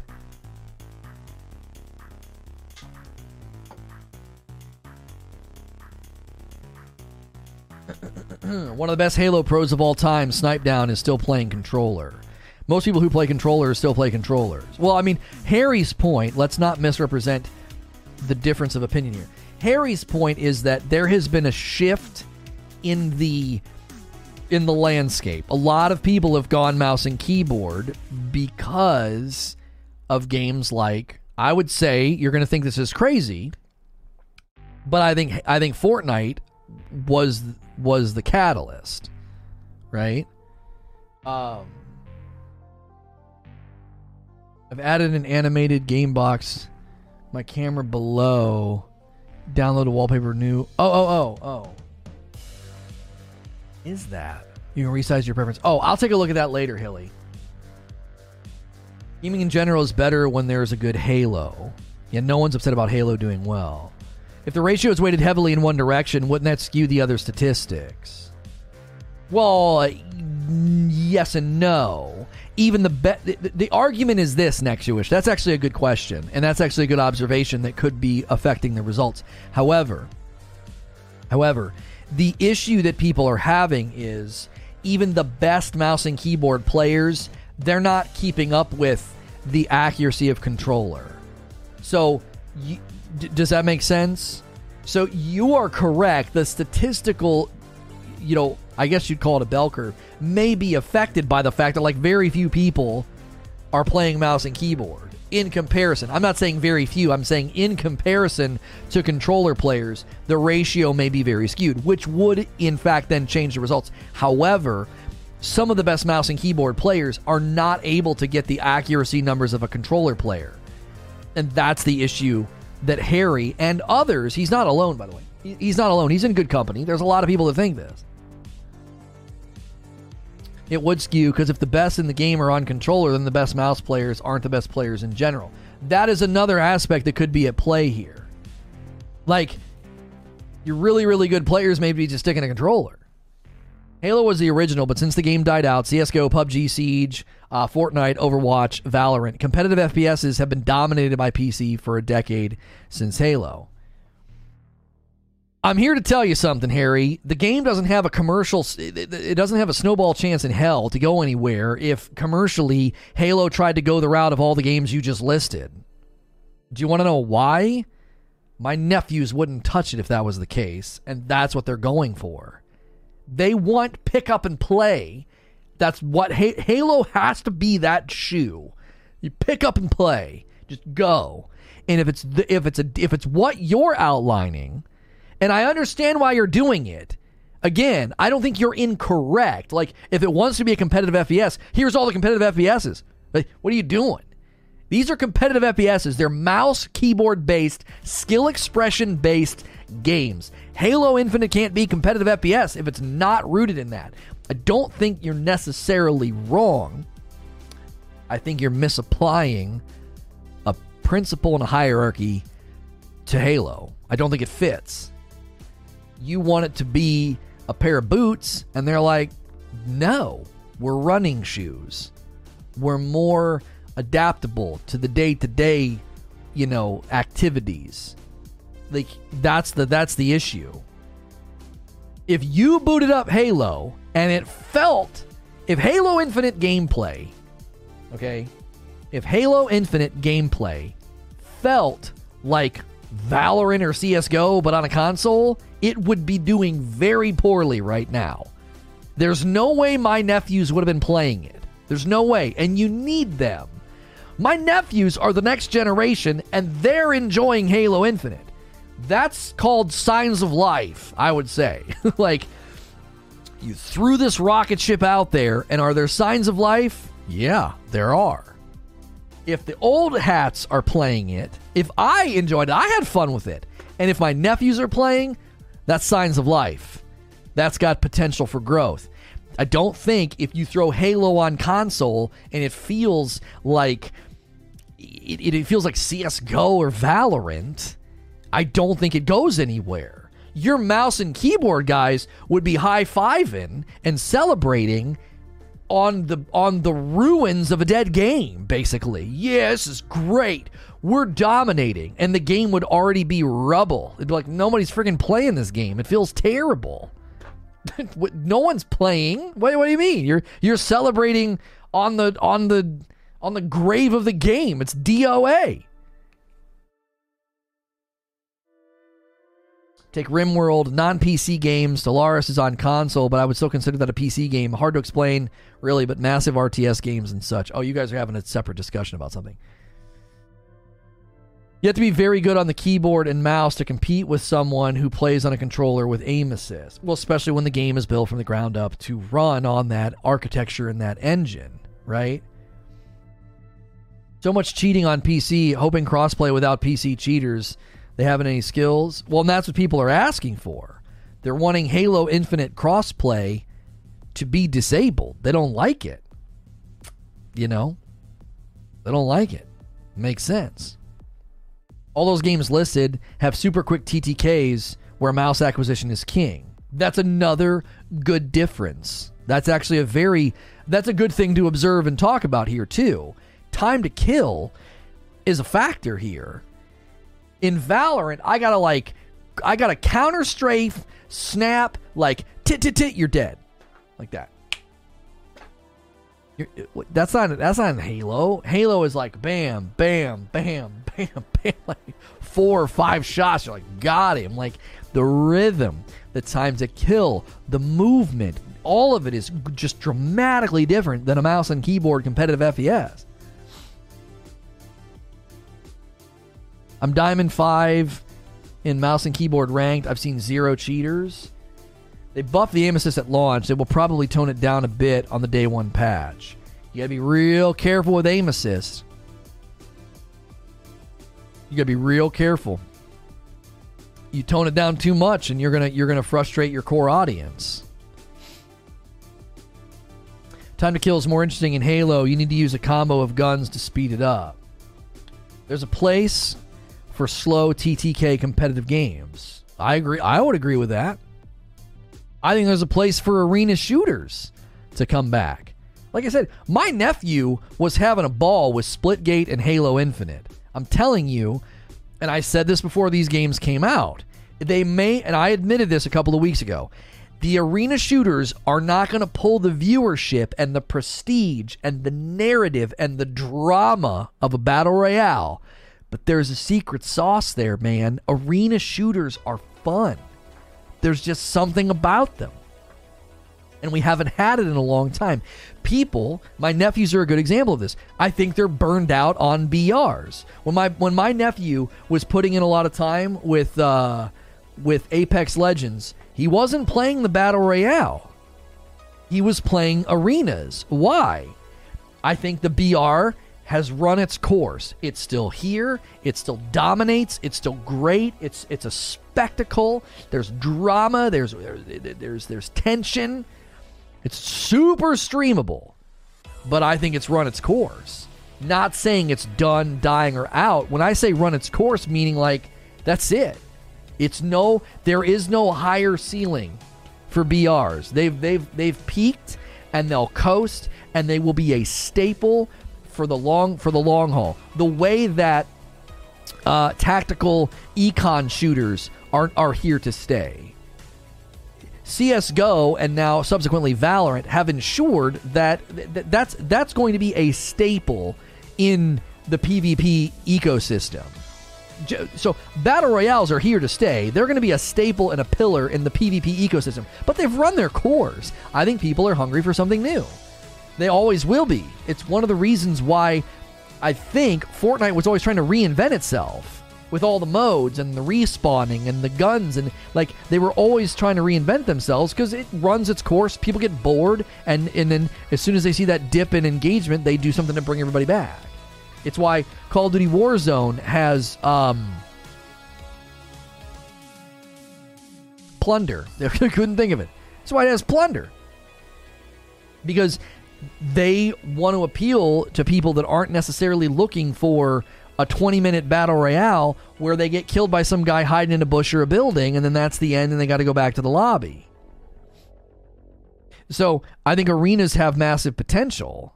And this is one of the reasons why it's very important, I think, for an arena shooter to be very playable and approachable. Why? Because it appeals to a subset of the gaming community that's not thinking the way that Harry and some of the other folks are thinking. They don't think like you. Overwatch plays way better on mouse and keyboard because of movement. The game is too fast for controller. It's not only about accuracy, it's also about turn speeds. Yeah, it's definitely a very, very different experience and ecosystem. Overwatch's combat environment, I guess you could call that. Its combat environment is very, very different on PC. Plays like a different game, honestly. Yo, what's good, Abe? If Halo had a hardcore mode, I would actually play it more, but with a long TTK, I want nothing to do with it. And I would say somebody approaching Call of Duty with an inverse statement. I wish Call of Duty had a longer TTK and then I would play it. You're asking a duck to be a goose. Like, you just can't. You can't. It doesn't work. How we doing? Had a great break. Really good break, Abe. Really good break. Great discussion this morning. Holy moly. We weren't even talking Halo. It was a phenomenal. It was an hour-long discussion. It was so good. About cancel culture and the need for discourse and the change in polarization. Oh my gosh. It was excellent. These style shooters are bad. Well, and then but again, there are people that love it. There are people that would argue against you, Sci-Fireman, and they would say that no, you need to have something that's purely based on reflexes and speed. There are people that would play Halo and say this is a kid's game. I wouldn't say that. SWAT was one shot headshot to kill. That's true. There's no SWAT yet, though. So yeah, if you're looking, what you would do, Detroit, is you would go and play SWAT. That is correct. They are correct in saying that. But there's no SWAT right now. There's no Slayer either. So everybody's going into the objective-based game modes and ignoring the OBJ because they see no reason. They see no reason to go for the objective. So, where are we on the count for 294? Okay. I really like the new storefront. If anybody's ordered coffee in the last 30 minutes or so, let me know. We updated the storefront and we also updated notifications. So the first 4 orders today I did not get notifications for. So if you're ordering, let me know in chat and we will double check it on our back end. The modes that you have are the modes that you're getting for a long time. I don't agree with that. I think because the seasons are so long, it would not surprise me if on the official launch date of Halo Infinite, they revamp the modes, available modes. I think every couple of months, every month maybe, they're going to do that. That's what they're going to do. Free to play equals free to cheat. This is why multiplayer needs to stop being free to play. If anything, it needs to be free to play is the PvE, nothing more. There's so many flaws. Oh, it's been confirmed that this is all we're getting for a really long time?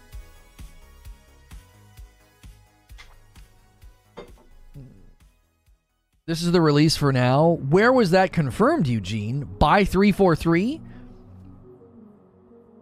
That's true. If you make the TTK too fast, people won't play the OBJ. Oh, Lono, you've missed so much. Yeah, I was head down. I was head, not head in the sand. I actually took a break. I usually don't when I take these trips, but I was like, no, I'm going to actually take a break.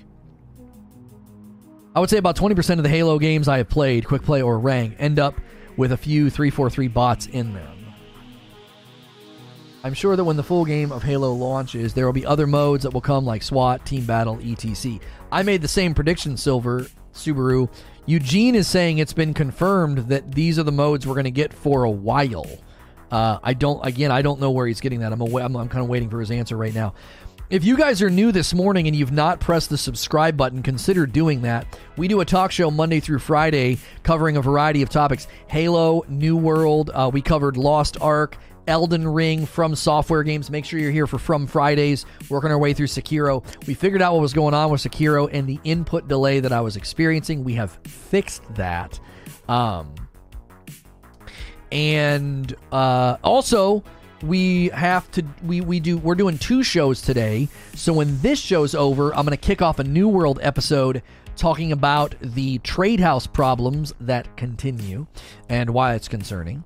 And that game is still fine, but it's worrisome that they're having to put out fires, even self-inflicted fires. Joseph Staten did an interview for IGN a few days ago. Shows a very strong indication to keep... I think it shows a very strong intention to keep Halo multiplayer vibrant and fresh. 343 has stated, here it is. So Eugene found a Reddit post. For the record, 343 has stated there won't be any new maps or modes on December the 8th. Okay, so that's December the 8th, though. So let me adjust my theory then, Eugene. They could be viewing the official launch as like, okay, this is it. And then 2 months in, they go nuts and they add a bunch of new stuff. I can't see them saying for 6 months, for the 6 months of the season, being like, yeah, this is it. There's no way. It'll get so stagnant and stale. I think a month to 2 months in, they add maps and modes. More than likely, that's why they're holding on to them. They want the initial launch to essentially land on everything they've been testing right now, and then 1 to 2 months in, they'll do something. Season 2 will have new modes. I don't think that's correct. I cannot fathom. I cannot fathom anybody with even a modicum of intelligence being like, oh no, a 6-month season? Yeah, we don't have to do anything for the entire 6 months. There's no way. That's too long. The 3rd and 4th month, people are going to be like, you don't have anything? No new modes? No new maps? Nothing? I can't see it. That seems so dumb. Homie, I couldn't fathom a lot that's happened. I said this when I covered the radar change and the battle pass. Yo, David Chidwick pushing us a little bit closer to 400 members here. Thank you so much for clicking the join button. Enjoy the dope badge and emotes. You're dope and deserve dope stuff. If you guys want to consider supporting the channel directly, subscribing is free, but the join button or the join command in chat will enable you to become a paying member. I said this when I covered the radar change, and I said this when I covered the battle pass. I said it's concerning that they seem so out of touch with how things should be done and built that they're having to constantly chase their tail here and make changes. And the changes they made to the battle pass progression speed weren't even that good.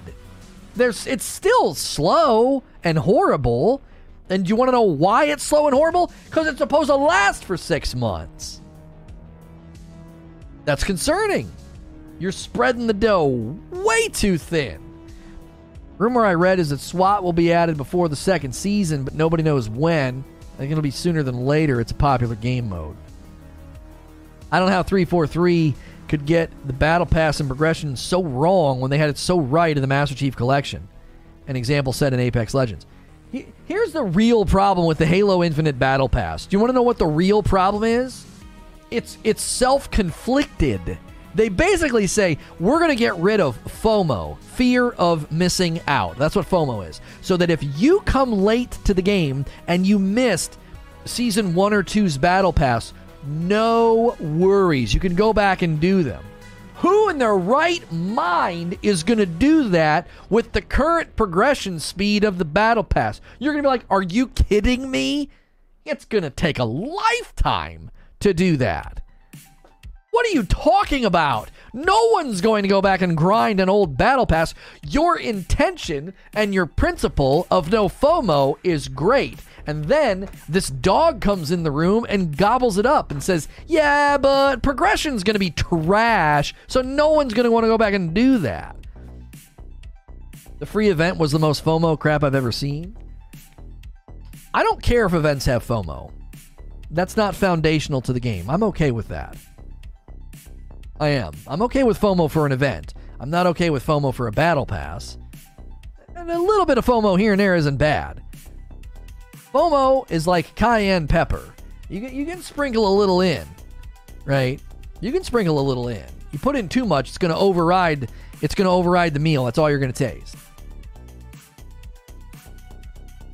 It's time-gated FOMO? Oh, no. Wait, no. Explain this to me. What the frick? So the free event... hang on a minute. I'm okay with FOMO being on an event, but they combined it with time-gate?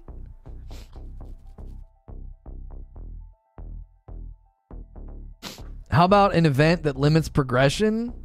That's what I mean. Okay, so I didn't have all the facts here. I'm okay with FOMO. I'm not okay with FOMO when you put it in the blender with time-gated. That doesn't make any sense. You can only get 7 of the 30 levels this week. It's a 5-week event. You miss 2 weeks, you can't complete. No catch-up. Time-gated like crazy. Wait, well, oh my... Okay. Who the frick is in charge? Okay, so let me get this straight. Okay.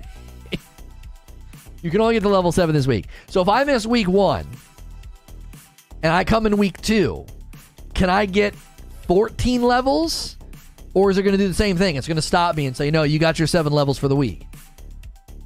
You only get a certain number of event challenges. You can only get to level 7 the first week, and then you got to wait to the next time to get to the next round. But so there is no catch-up mechanic at all. Bro. What? Don't know. But probably 7 for the week. I assume they'd fix it. To be fair, we don't know if you can get 14 levels in week 2. Yeah, we need an answer on that. We need an answer on that. Because if you can't... just unbelievable. If you can't actually make up the lost week or the missed week or whatever, then it's a broken event. Everyone's going to disengage. That doesn't work. Like weeks 2, 3, 4, and 5, you're just going to see this decline because everyone's going to be like, I can't. You've designed it to only work if I played from the week 1 to now. If I missed a week, there's no reason to continue engaging. Now, obviously, somebody would say, well, there's still a reason to engage. You can get some of the things instead of all of the things. But that's not how the mind of a gamer works. If I can't get all the things, I'm going to unplug from it. I'm going to disengage. You're going to feel defeated and apathetic about it. Gameplay is so good, but what's wrong with all the progression decisions? I told you there was a bunch of crap I couldn't fathom, and now I can fathom it. You can only unlock one piece of the shoulder armor in January. You have to wait until March to get the other shoulder. We got a brand new line of sneakers for you. We're going to send you the left shoe in January, and we're thinking that we'll send you the right one in the summertime. This is going to be a great way to really establish the value of these shoes. You're going to get more out of them because when we send you the left shoe, you're not going to wear it for about 6 months. So the life of the shoe has been elongated by this delivery mechanism. Shut the frick up and give me both shoes. Like, what are you doing? Majority of the pass is crap and the good stuff's at 80 plus. I'm not about grinding for one piece for one shoulder. Right, like what on earth? It's why there's so much mismatched armor running around. Then in year 2, everyone's going to wish they played for the armor set from season 1, only unlocked with ninja swords. Hiya, right.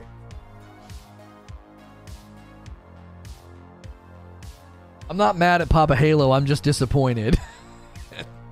Like, all right, let me run a theory by you, all right? Let me run a theory by you. Lono, you unlock colors per armor core, and they sell the colors per core. So you need basic blue and red on each core, and it costs money. Huh? What? Those 50 XP per match doesn't do crap for progressing. It doesn't do anything. It doesn't move. I've played 10 games and I'm not level 1. Oh, okay. Let me theorize. I'm just going to theorize here. Because to me, the likelihood of them being this stupid, that's hard to believe. I think it's easier to believe this is all by design. And what they're attempting to do, this is super sinister and very psychologically based, but what they're attempting to do is you set up pain points that you then have the community push on, and then you fix those pain points, and now the players feel as if they were the ones who tightened down the bolts of the game, so loyalty and ownership is stronger because you feel that you've helped shape the game. Does that make sense? Like, there's something here that feels very much like the madvertising approach to upsetting, provoking, or irritating a community that then you receive feedback. Feedback is then implemented, and then those people feel a sense of ownership and loyalty to the game that they wouldn't have felt otherwise. Yo, what's good, Craig? Not even a theory, it's a legit tactic for these types of things. It all feels too much like Destiny. Listen, if you don't think... It's not just Destiny. If you don't think Destiny and Fortnite, they have influenced the market, there are developers right now, and I honestly think 343 is taking a page out of this playbook. You tick the community off to get feedback, which then turns into loyalty. They're making it as scummy as possible. We'll roll some of it back. It will still be scummy, and people will be like, at least it's not as bad as launch. That's another angle to take. I'm only playing for the hour of enjoyment I get from that hour of playing. No sense of long-term investment. Fortnite did it right, though. I hate to be that guy, but back in my day, I would pay up front and unlock a color scheme. Halo came first. Destiny feels like Halo. Right. Well, I mean, I think we're looking at the strategy of, the stratagem of saying we're going to do something that is intentionally irritating, and that is where we're going to invite the feedback that ingratiates loyalty. Staten is the king. Stop mentioning Destiny. He left Bungie because he was better, not the same. What Halo lacks in customization is fixable. Yeah, but Joseph Staten created a very linear, campy, cutscene-heavy Destiny. I don't know if you can say he's king. He missed the mark on the creative direction of Destiny, and when they didn't like what he did, he basically left. It was like he couldn't stay. It was like you're hacking up my art, And that's not to say that he's not a visionary and not a smart guy, but he certainly didn't. I don't know if you would say he did a good job. He missed the creative mark. Did he not? You know what I'm saying? Give me a second. I'll be right back.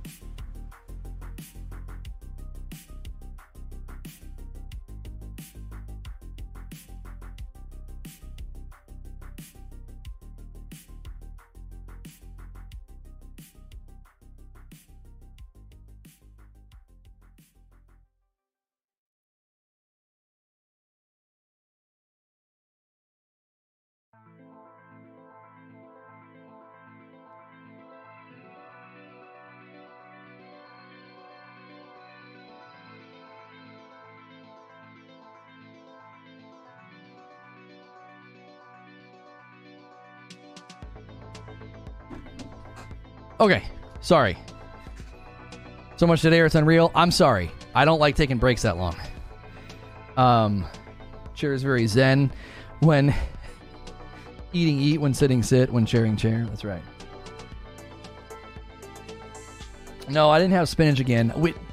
Before we came back, the last night we were up in Ohio, I ate something that did not agree with me.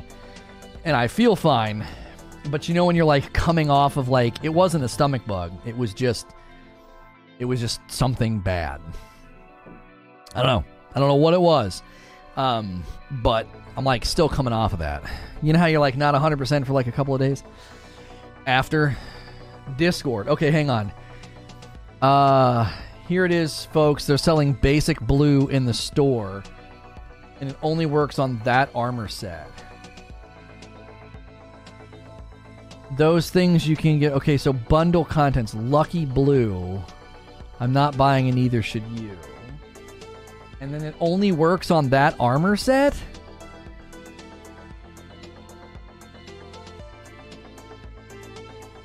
Already unlocked armor coating. Level 14 Battle Pass armor coating, not free.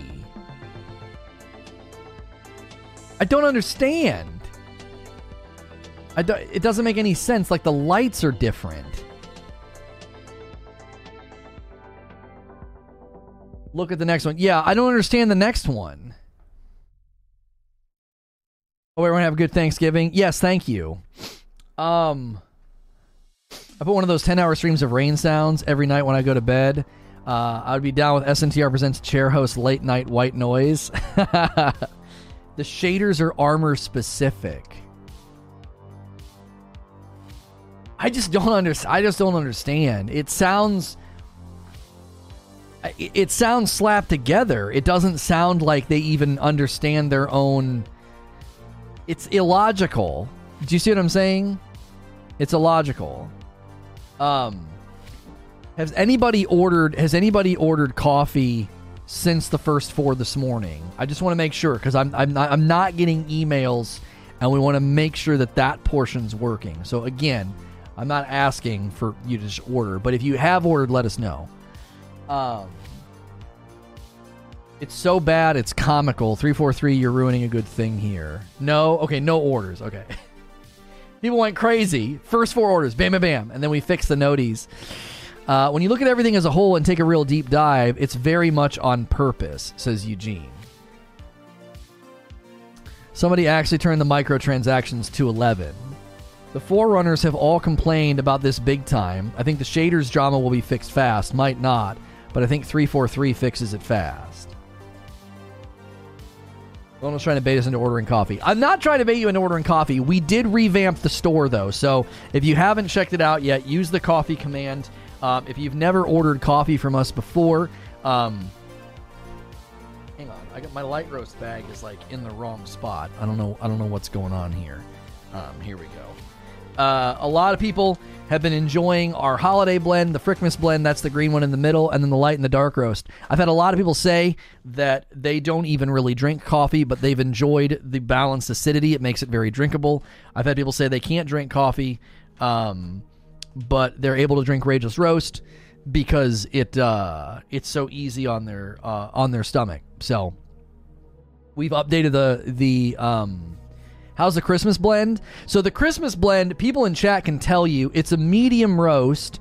It's Mexican-sourced beans. It's medium-bodied, bright seasonal crisp finish with the balanced acidity. So, yes, we ship to Canada. Yes. Canada shipping and shipping to Mexico isn't terrible. Shipping across the ocean gets pretty bad. So, I've officially tried all 3 blends, and let me tell you, Dark Roast is the GOAT. Frickmas, ain't a good brew. Dark Roast is good with any method of brewing.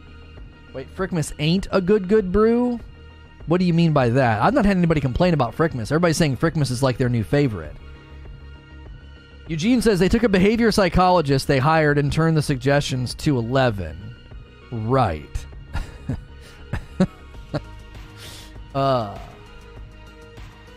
It's weird as I can use the red, white, and blue on different armor, but not some. Very confused.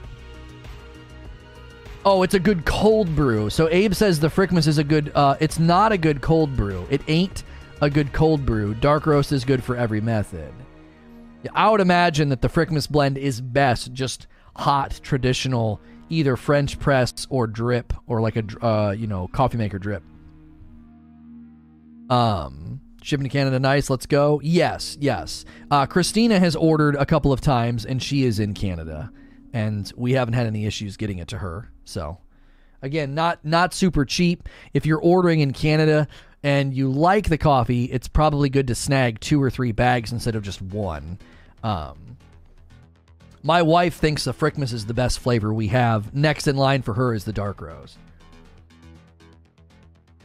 The light roast is probably our most drinkable and most popular just because you can buy it and give it to anybody. So Rageous Roast makes great gifts for people. You know what I'm saying? Get the flavors you like and then snag a light roast and give it to a friend. Real easy for them to order.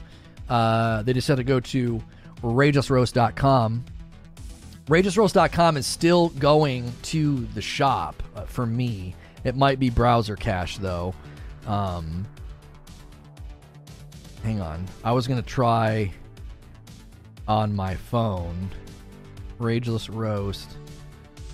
I love how if you search Rageless Roast is like one of the suggestions.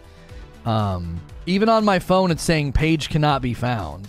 RageousRoast.com is still going to the wrong page. Again, that could be a browser issue, browser cache issue.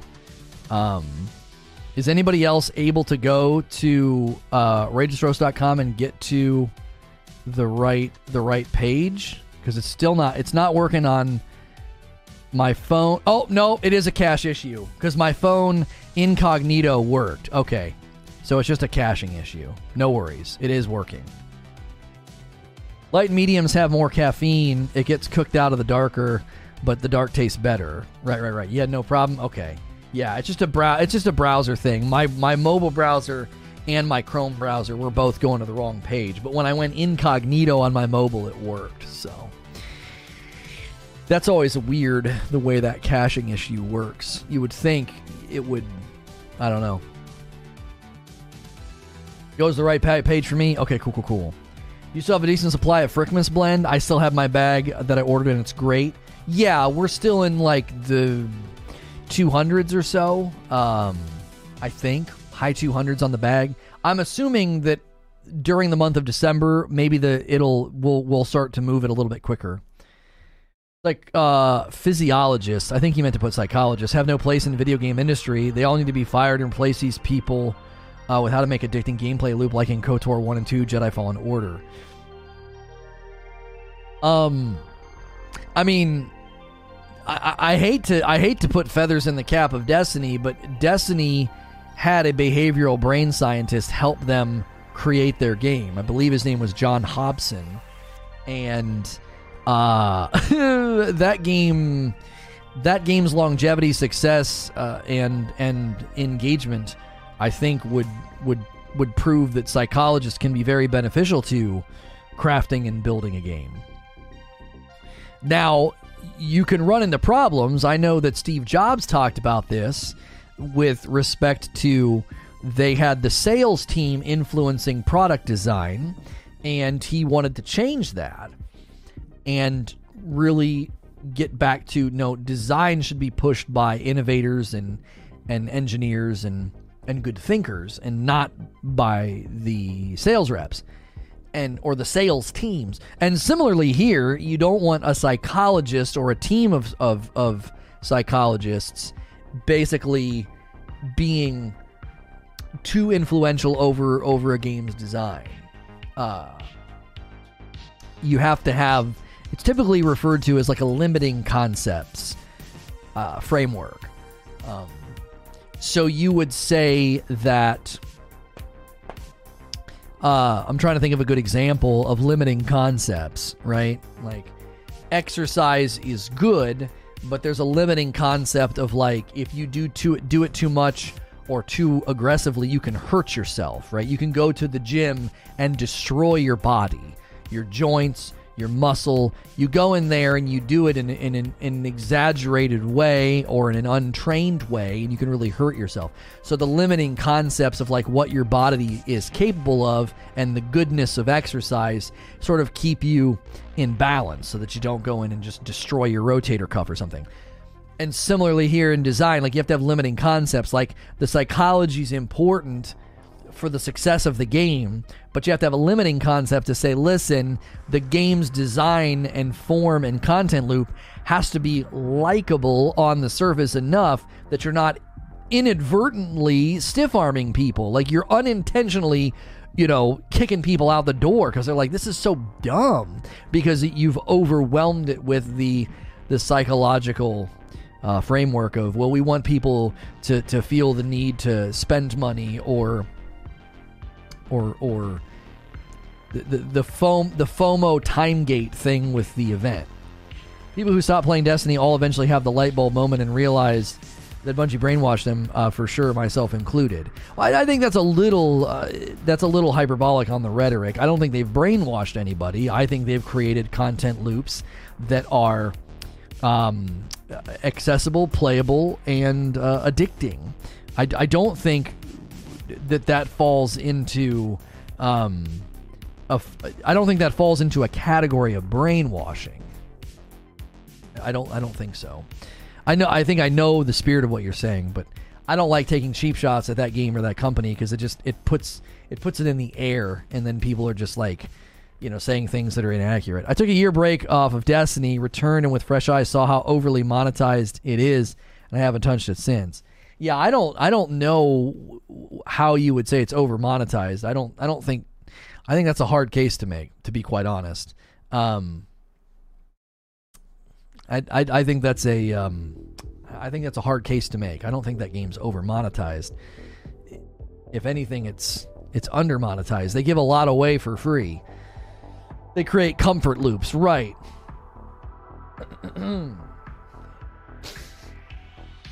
Not sure why people think it's all or nothing. Destiny is great if you take breaks, as you should from any game. Right.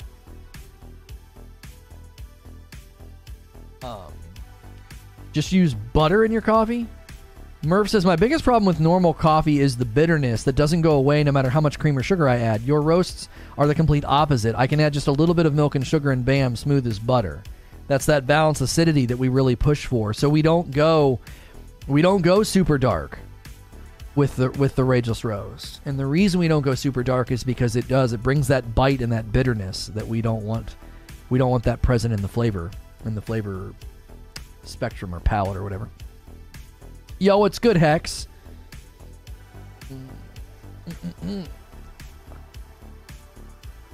For a veteran player, it's not that bad on the monetization front.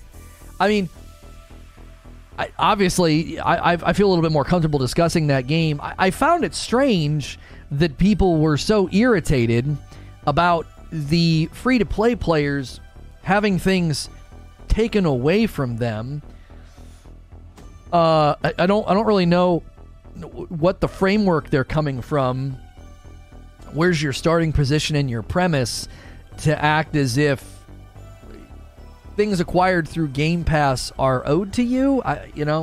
Things that you engage with for free are owed to you. I don't know where people are coming from. I think it's a non-existent premise. I think it's an assumed entitlement, which drives people to anger, and which is, I think it's foolish. I don't think it's rooted in truth or a healthy starting premise. I think it's ridiculous. I don't see it. I'm not pro Bungie or Destiny. That company did an egregious amount of wrong to me, but I don't think anybody could claim that, like, well, all this free stuff that people have been able to play for $0, they're somehow owed that to them. I don't understand that. It doesn't make much sense to me. Your roasts are shockingly close to civet coffee. You sure cats don't eat your beans? No. Maybe not over monetized, but it's certainly painfully monetized. After taking a break, you just feel nickel and dimed for an experience you've already had just with a new skin. I just don't understand. What are you referring to, though? What amount of money do you have to spend to jump back in? Do you see what I'm saying? Like, what, $10? So if you take a break and you want to jump into a current season, you may have to buy that year's DLC and then a season. I don't understand how that's nickel and diming you. You're jumping into the current content loop, and you have to pay to do that. I don't see it. Don't make me defend this game, please. I just don't see it. If you look at how the model started and where it is, I can see where the thought process comes from. People are crying about Eververse and Dungeons now too. DLC is always on sale. Yeah, people are complaining that Year 5 will have 2 paid dungeons apart from the seasons, but I don't get why. It's more content than before. I hate that they... people think I'm arrogant when I say this sort of thing, but it's hard not to see it. I hate that I think they got that idea from me and our community. How many times did we say we would be willing to pay extra for a raid or a dungeon in addition to the season? How many times did we say that? How many times did I say that we would be totally willing to do that? Sadly, I think we may have given them that idea that, like, the more committed players will, they'll pay extra for that kind of stuff. So build it and sell it. I don't know. I'm not going to sit here and try and take credit for it, but I mean, dadgummit, we said it so many times that it's hard not to think that got into the water at the company, and somebody said, why wouldn't we do that then? It's justifiable use of resources and bandwidth. It'll turn a profit. I bought the $40 expansion, I played it, and started hunting weapons. Found that I had to pay more to hunt Hawkmoon. It's not horrible, but enough for me to simply boot up Dark Souls 3. Well, you're not getting a good enough value transmission to warrant a transaction. I don't think that's being nickel and dimed. I think that's a value proposition that didn't land on you. You're like, the value's not there, I'm leaving, and that's okay. I hate the challenge system. I think when people are complaining, it feels like to get Bright Dust, to get the free currency, you got to do homework or pay money. But there's two sides to that. They've given you a route to a currency that they don't have to. Come on, don't make me defend them. They're giving you a route to the currency. They don't have to do that. Lots of other games don't do that. They don't give you a route to the currency that you use in their micro store. There are numerous games out there that are like, no, you want the cool stuff, then swipe your credit card. And they're like, well, no, you can go and do all this stuff over here, and then you earn the currency, and you can spend it. I feel like that's I feel like you're putting on glasses that say there's got to be a negative here. you have to find the negative in it. And it's like they don't even have to give you that route. It's not owed to you. I don't know. Bright Dust went up for me when they added the challenges. Just stop. There's no route to silver. No. I will not stop. 80 to 90% of that store is obtainable via Bright Dust. There is very few items that are silver only, and they let you know in advance what they are. Do not make me defend these guys. Their micro store is one of the best in existence. It's one of the best. 10 months from Jaggy. Hope you had a great holiday. Thank you. The monetary transaction not landing is a better way to say it, but over-monetized is the feeling. Sure, you're interpreting it as being over-monetized. Sure. I don't think it's accurate is all I was saying. Your feeling is not illegitimate. I don't think it's an accurate way to describe the game. If all the games to say is over-monetized, this is one of the ones where I just don't see it. The value proposition is ever tilting away from being a good value. Some of that's franchise fatigue. Your interpretation of value is going down because of fatigue. Are you defending Destiny right now? This seems odd. Get a Bungie employee in here. I've always said this. I don't appreciate false or inaccurate criticism. I don't. I didn't like it when I covered the game. I don't like it more now. If you want to take chunks out of that company, do it. But at least put a scope on your rifle and hit a target. Do you see what I'm saying?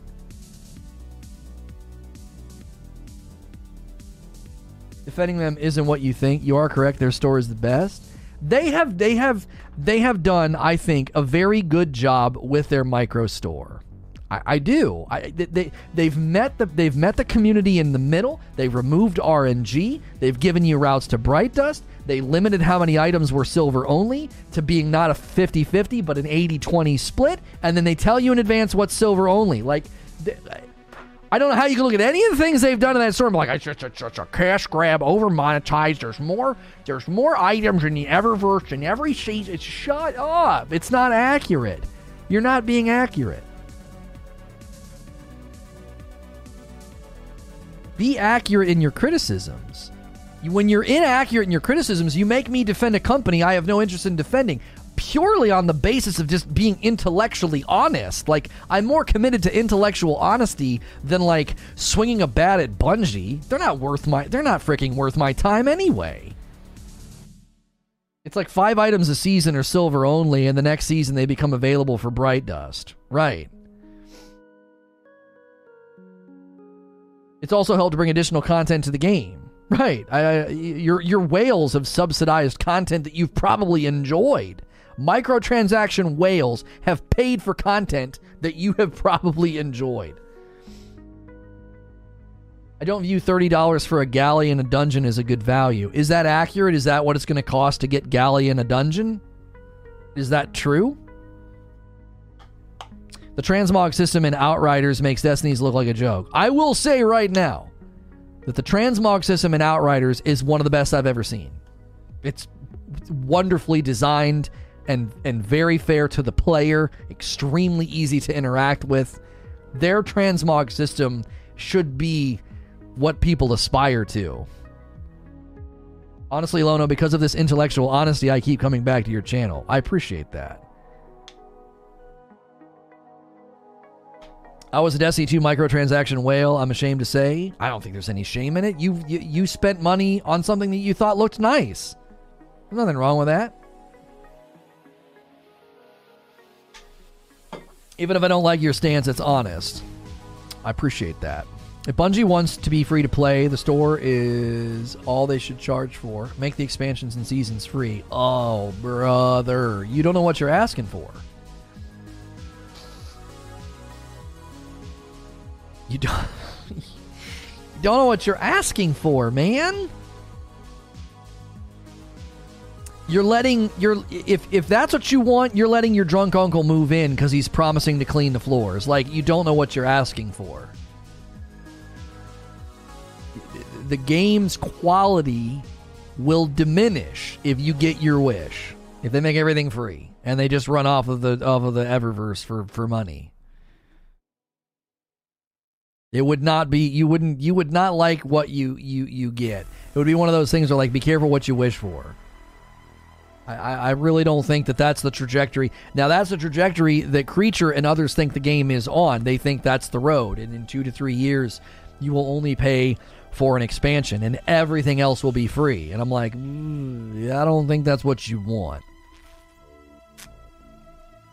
The fact that you can spend $100 on a deluxe edition that has an expansion we know almost nothing about, season we know nothing about, and an anniversary event we know nothing about is kind of ridiculous. Yes, but when the ridiculous becomes the normal, it's hard to label it as ridiculous. I'm not saying you can't label it as ridiculous, Lucy. What I'm saying is that has become the norm, and it is therefore then challenging for you to say that it's ridiculous. You've just described every freaking game out there. How many people spend $100 on a collector's edition game that is an art book and a little 3D stand guy on your desk and then some digital items in the game. How many people are doing that regularly? A lot. It's normal now. It seems absurd, but it's normal.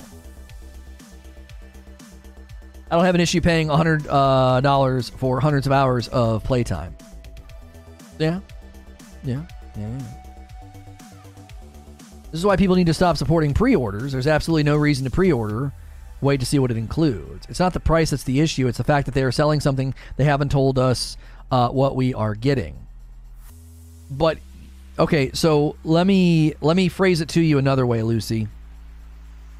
I want you to imagine that you live in a city where there are no sidewalks.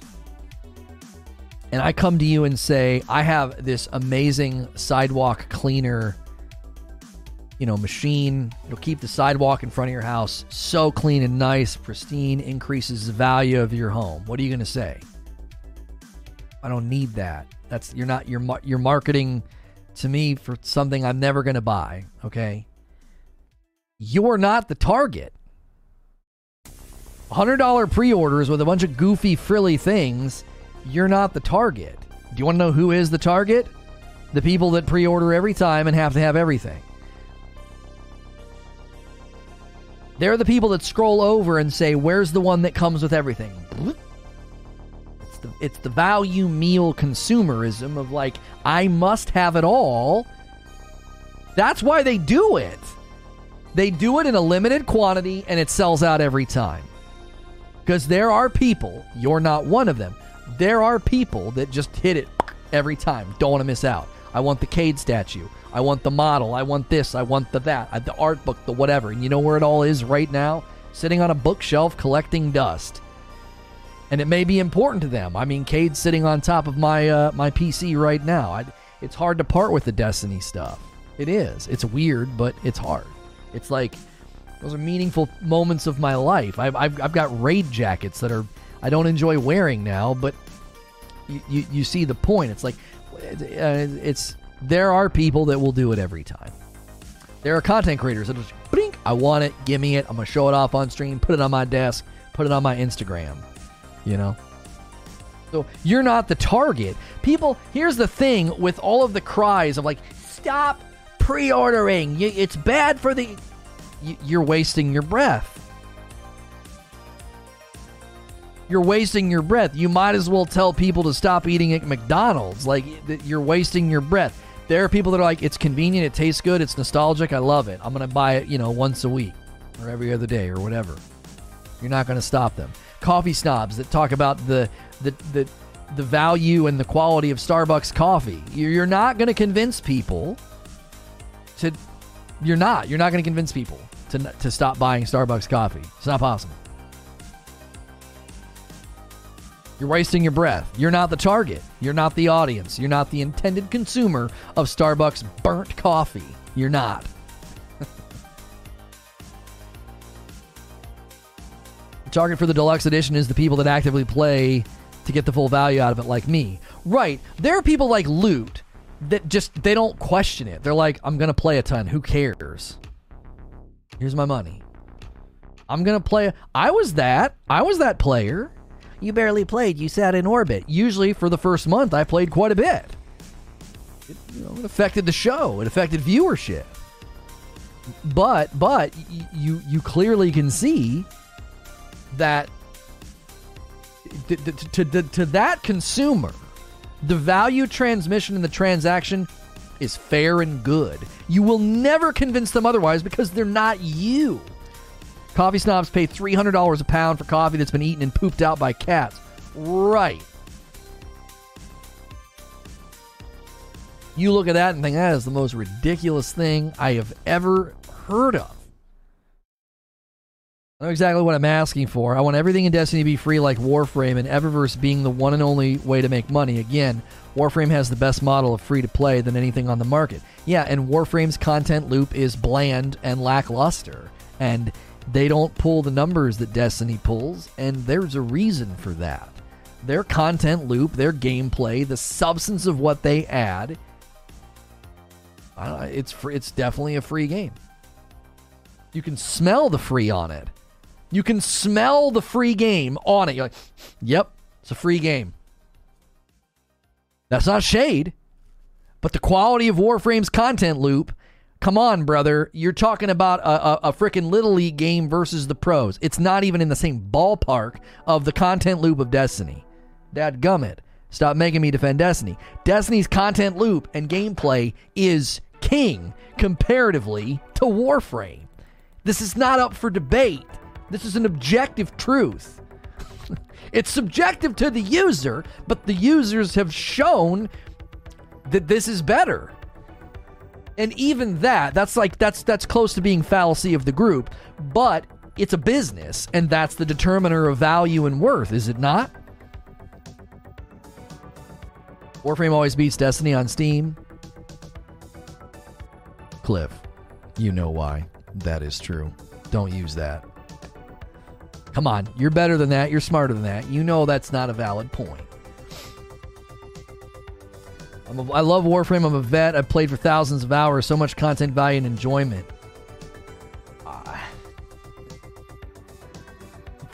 Come on. You know in your heart of hearts. You know in your heart of hearts that the free-to-play aspect of Warframe affects the quality and the substance of the content that you get. You have to know that. Don't do that. Don't be disingenuous about it. Don't be intellectually dishonest about it. You know that the free-to-play dramatically influences the substance, the reach, the depth of the content in Warframe. It's an acquired taste. There's tons there for free, but unless you buy into its universe, it's just a weird, heavy grind. The content loop doesn't have near the appeal, playability, and value as Destiny does. It lacks good PvP. That's not really the issue in my mind. That's not really the issue. It took me nearly 2 months of playing to create a Limbo frame. Stop playing after that. Yeah, the structures in that are very grindy. Not explained and grindy. And real time waiting. Like, I don't know, IRL. Like, actual time. I'm jumping into this convo because people are saying it's bad. It most certainly is not. I didn't say it was bad. I said comparatively, it's not in the same ballpark as Destiny's quality. It isn't. I don't see it. I don't see how you could say the content loop and the gameplay of Warframe is as good as Destiny. I don't see it. You can smell the free to play on the game. You can. And I was pushing back on the notion that like Destiny should go 100% free to play and make all of its money off Eververse because look, Warframe does it. And I'm like, oh my gosh. Do you have any idea how diluted and bland Destiny would get if everything went free to play? It would not be life-giving to the franchise. It would be the opposite. It would be the opposite.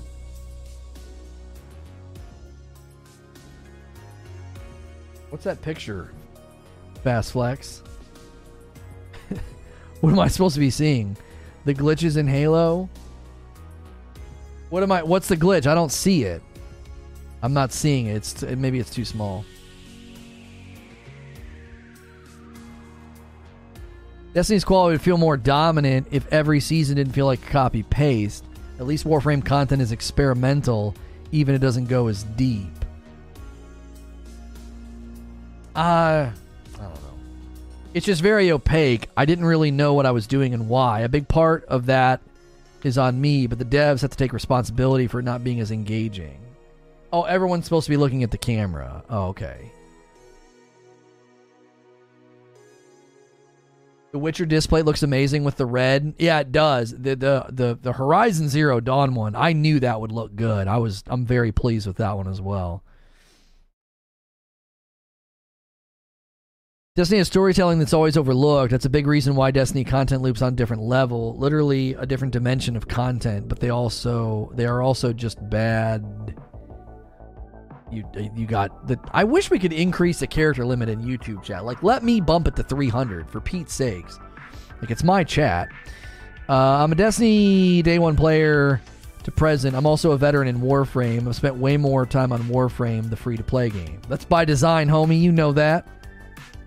That's by design, okay? Detach yourself from the experience and analyze why you put more time into Warframe. That's by design. I'm not doubting your enjoyment.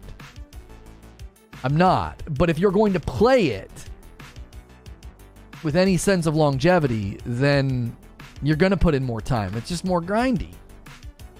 Oh, you spent more money. Oh, okay, well, hang on. But that has no bearing on the conversation because that's subjective to your own value perception. That is not what we were talking about. We were talking about going free to play and why I don't think that would be good for Destiny.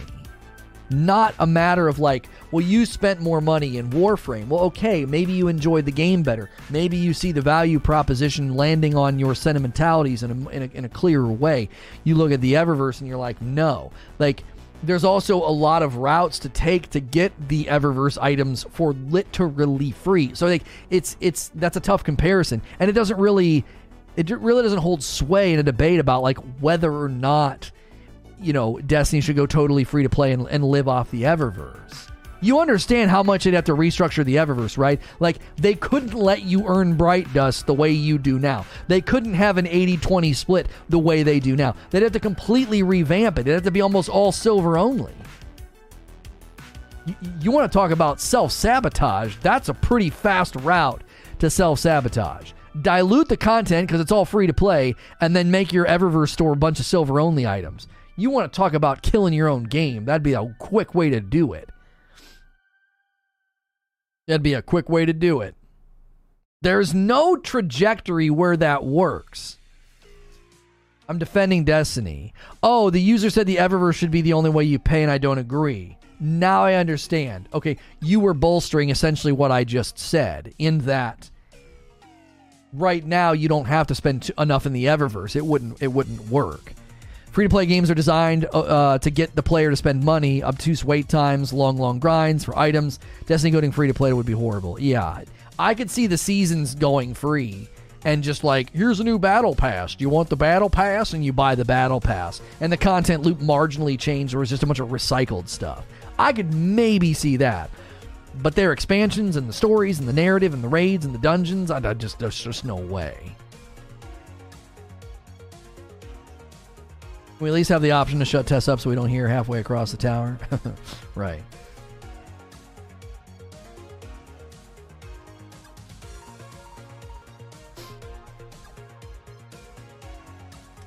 All right, hang on. Okay. What happened?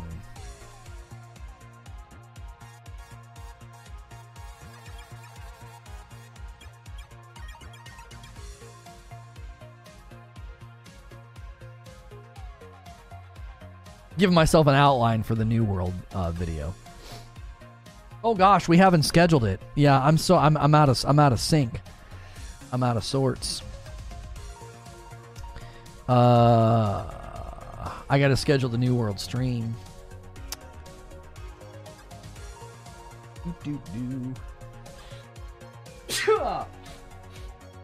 Excuse me. Whew. Okay.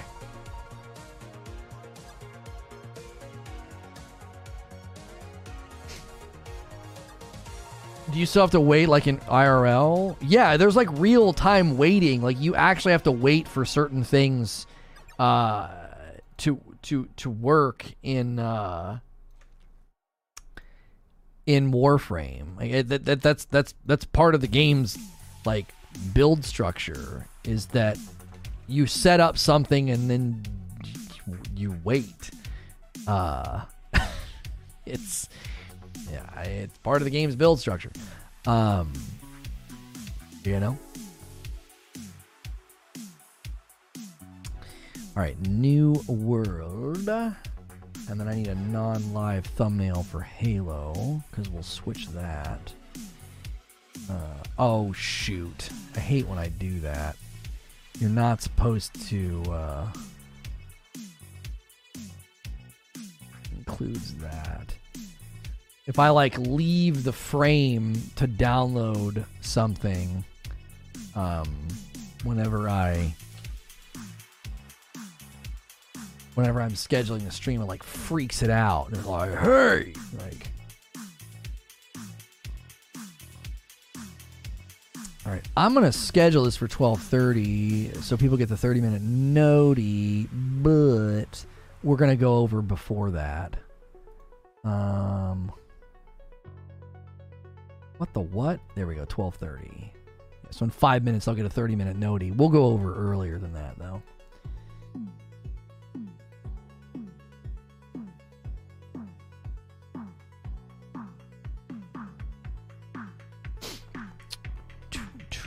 Whether Richard could play Destiny again, it was bad enough to be banned up purple, but they kicked you out of your house and they took your driver's license away. I don't know. When you ascend to a higher plane, you don't need, you don't need rubble. You know what I mean? I don't know.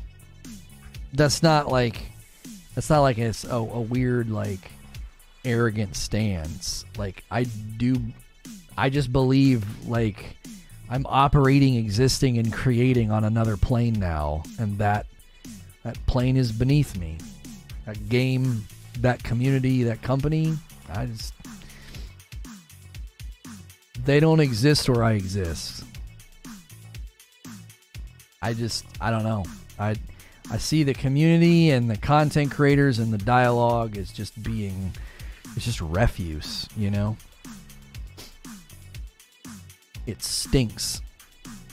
I don't mind discussing it with you guys because you guys play and you still enjoy it. I think the game itself is fine, but everything attached to it, it just doesn't concern me anymore. That's why I can talk about it, and it used to bother me to talk about it. You know what I mean? It used to bother me to talk about it, but it doesn't matter to me anymore because it's like down there. It's like you're at ground level. You know what I mean? I've just risen above it. And that's not like some sense of like arrogance or something like, oh, I'm better than the game and the community. No. They showed themselves for what they are. And you just rise above people and companies and individuals that show themselves to be refuse. You just rise above it. Did you figure out the odd pairing issue? Yes, it was an input delay issue with OBS. I'm now bypassing OBS and it fixed the problem. Once I solved it off stream, I was literally parrying every single... I was deflecting every single attack from the base level enemy. It was no big deal. If you can't deflect a garden variety, like, low-level enemy in Sekiro, you're never going to make it. And that's why I was like, something's wrong. Like, I'm not missing. What happens is, I'll explain to you what happens. So, my PlayStation goes through a capture card, which then goes into OBS. Not the OBS I'm streaming with. A separate OBS, okay? A separate OBS. And that OBS... on my gaming rig, it will just periodically drop frames. It's not always the most accurate picture of what's happening. That's why I would deflect, no problem. And then all of a sudden I was like, I don't understand. I hit the button and nothing happened. It's the same reason why I was having an issue in Kena. Now you might say, well, why didn't this problem show up in Dark Souls 3? Because Dark Souls 3 was running on my PC, on my gaming rig, not on a separate device. The separate device having to route through a capture card and then a separate instance of OBS was causing infrequent and inconsistent latency, which is why I'd be like, I don't understand. It works some of the time, but then it just randomly doesn't work. Kena was doing that to me. Now, Kena had parry window issues that they addressed. I was compounding the problem, and then when I tried to play Sekiro, I was like, I don't understand. And like, the light bulb went off for me when I said, I wasn't having this problem when I was playing in my living room. Plugged right into the TV. I was like, I wasn't having this issue. The base level enemies were not a problem. Their animations are super easy to read and time. I was like, I don't get it. I wonder if you would have noticed in Dark Souls 3. Oh, I would have, because some of those guys with the shields, the aggressive knights with the red eyes, oh yeah, I'd have been like, what the frick? I pressed the button, because they're aggressive and their attacks require some speed and precision. You're not playing it on PC. I felt like the game ran smoother and was more responsive on my PS5. I don't know why. It just did.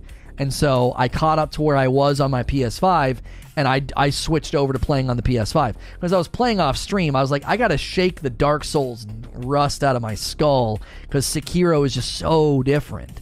And so I was like, well, let me play off stream a little bit and kind of just play against some garden variety enemies and get my footing again. And it felt amazing. And then I played on stream, and I was like, something is wrong. I was telling people, I was like, I'm hitting the button. Like, I'm not mistiming a deflection on, like, the weakest enemy in the game. I was like, I'm not a bad player. I've proven myself to be a pretty good player. I was like, what's happening? It's an input latency thing that was only happening because of how I was going through OBS and projecting. And so we're bypassing that now. Basically, the PS5 goes into the capture card and then just goes right to my monitor. And then you guys will just see it in OBS. They need to marry Sekiro's combat with the Souls RPG. Apparently, Elden Ring feels more like Dark Souls than Sekiro, which is a bit of a bummer. We'll probably have to circle back to Dark Souls in order to get ready for Elden Ring. Because if we go into Elden Ring, thinking and playing like it's going to be like Sekiro, we're probably going to have a hard time. My advice of hitting the button quicker was actually correct. Well, it's one of those things where, like, you only feel it if you're sitting in the seat, right? You're only feeling it if you're sitting in the seat. If I'm sitting in the seat, I know I'm like, it's not working right. Like, I knew something was wrong. It was the same with Kena Bridge of Spirits. I'm like, on your end, you're just like, Lono, you're not hitting the button on time. And I'm like, no, you don't understand. I know that I am because I'm holding the controller. Like, I'm not going to sit here and be that cliche guy like, it's lag. But I was like, there is something wrong. If a garden variety enemy is hitting me and I'm like, bro, I hit deflect, what the frick? And then I just stood there and let the guy swing on me, and I was hitting, 5 out of 6, deflect, and then one would sneak in, and I'm like, what happened there? I pushed the button. As soon as I got rid of the input delay, I stood in front of that guy, I deflected 20 times in a row. He never hit me. Why? Well, because I'm not having random input delay. That's why I see now why Souls fans hated Sekiro. The combat was too hard for them. Well, it's different. Does that mean the input delay has been active for all the games? Only games on console, and the only games, Abe, I've played on console that have timing windows that tight are Kena and Sekiro. There might have been times where I was playing... No, Jedi Fallen Order was PC. Dark Souls 3 was PC. The issues that I was running into in Dark Souls 3 was camera, and then when I played Cinder, it's like a known thing that it'll just ignore your inputs because of the ground. That has nothing to do with input delay. The final fight in Dark Souls 3, it's literally a known thing. Like, yeah, that'll just ignore your input sometimes because it thinks your character is like in the air because you're on uneven ground. You can kind of see it in Dark Souls 3 when you go downstairs quickly. It's like your feet leave the ground for like a millisecond. And in that millisecond, the game's like, you can't press a button because you're in the air. Like, you can't drop in Dark Souls 3 and roll. You can't do that. You're just falling because you're in the air. So in Dark Souls 3, I got frustrated with the camera, and then I got frustrated with some of the stunlock situations. But in the Cinder fight, I was irritated by just my inputs not hitting. And a couple of his forms are so bad that the veterans in chat were like, you just run away from him. his scimitar is garbage. Just run away. I'm like, what? Like, that's so stupid. That's so dumb. And then you take unmitigatable damage. Well, yeah, and that's some of the things I didn't like. Like, Cinder has attacks, and the Dancer have attacks that I just think are garbage. I just don't think they're fair. And listen, people are like, you can't call the game cheap. You can't call it blah, blah, blah. No, it is cheap. They put it in there, and they know it's cheap. It's part of the game. Don't pretend it's not. That's worse. It's literally... You know what I mean? Camera and the weapon not tracking are the biggest issues for me in Demon Souls. Yeah. Camera is rough in Demon Souls and Dark Souls.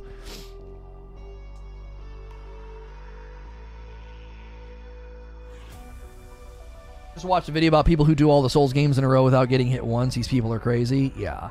Scimitar form is what the PvP meta was in Dark Souls 1. It was such a cheeky reference. It's not cheap. It's part of the challenge to get all the clout. Right. Like, it's one of those things where the people that like the game, they take offense to me saying it's cheap. In the heat of the moment, right, I could be wholly inaccurate in my claim. I could be 100% inaccurate in my claim because I'm angry and I'm wrestling with the game, right? That's part of the game. It's part of the game. But people take it personal because I'm like, it's cheap, it's cheap, it's cheap. If you play through Dark Souls games and you can't admit some of the things they put in the game are cheap, then you're not playing the same game that I'm playing. It's literally a part of the game. They do it knowing this is going to be kind of cheap. This is going to be a bit of a sucker punch. This is going to be a looky-loo. We're gonna trick the player or mislead the player or whatever. Or we're going to hit the player with something out of left field that they had no idea was coming. You're allowed to call that cheap. The question is there enough of it to, like, can you tolerate it? You're like, well, it's okay. There's not too much. There's not too much of it. There's enough to irritate you and try your patience, which is part of the game's appeal. What if you know how to deal with the cheap stuff then? Well, look at what people told me to do half the time. Run away from his attacks. You are acknowledging the cheapness of it by basically saying you just run away. It's not something that you can mitigate, stop, block, parry, or whatever. You can't do it consistently. The timing is a little off. There's a dissonance, so just run away. Come on. Call it what it is. It's a spade. Call it a spade. Givo on Sekiro, lack of weapon variety and character customization just kind of bored me. Wasn't any tougher than Souls games, just different play style. If you adapt to the Sekiro play style, it is it's properly challenging, but it's as beatable as the other Souls games. It's just Souls players were not accustomed to that style of play.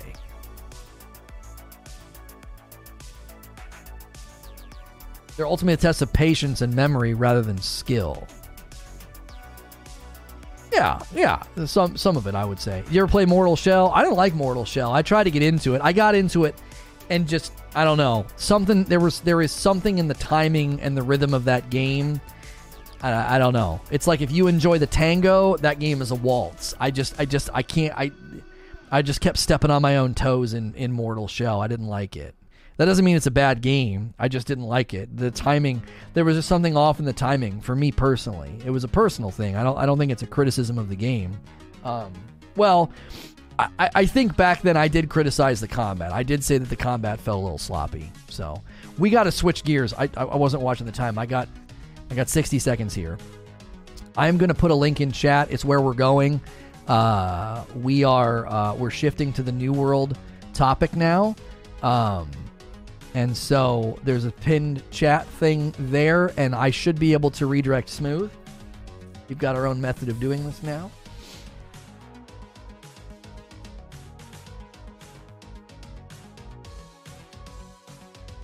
Hey, thanks for clicking on the video. Going to be talking today about New World Trade House problems continue, why this is fueling some of my concern about the game, and why it should be concerning to you as well.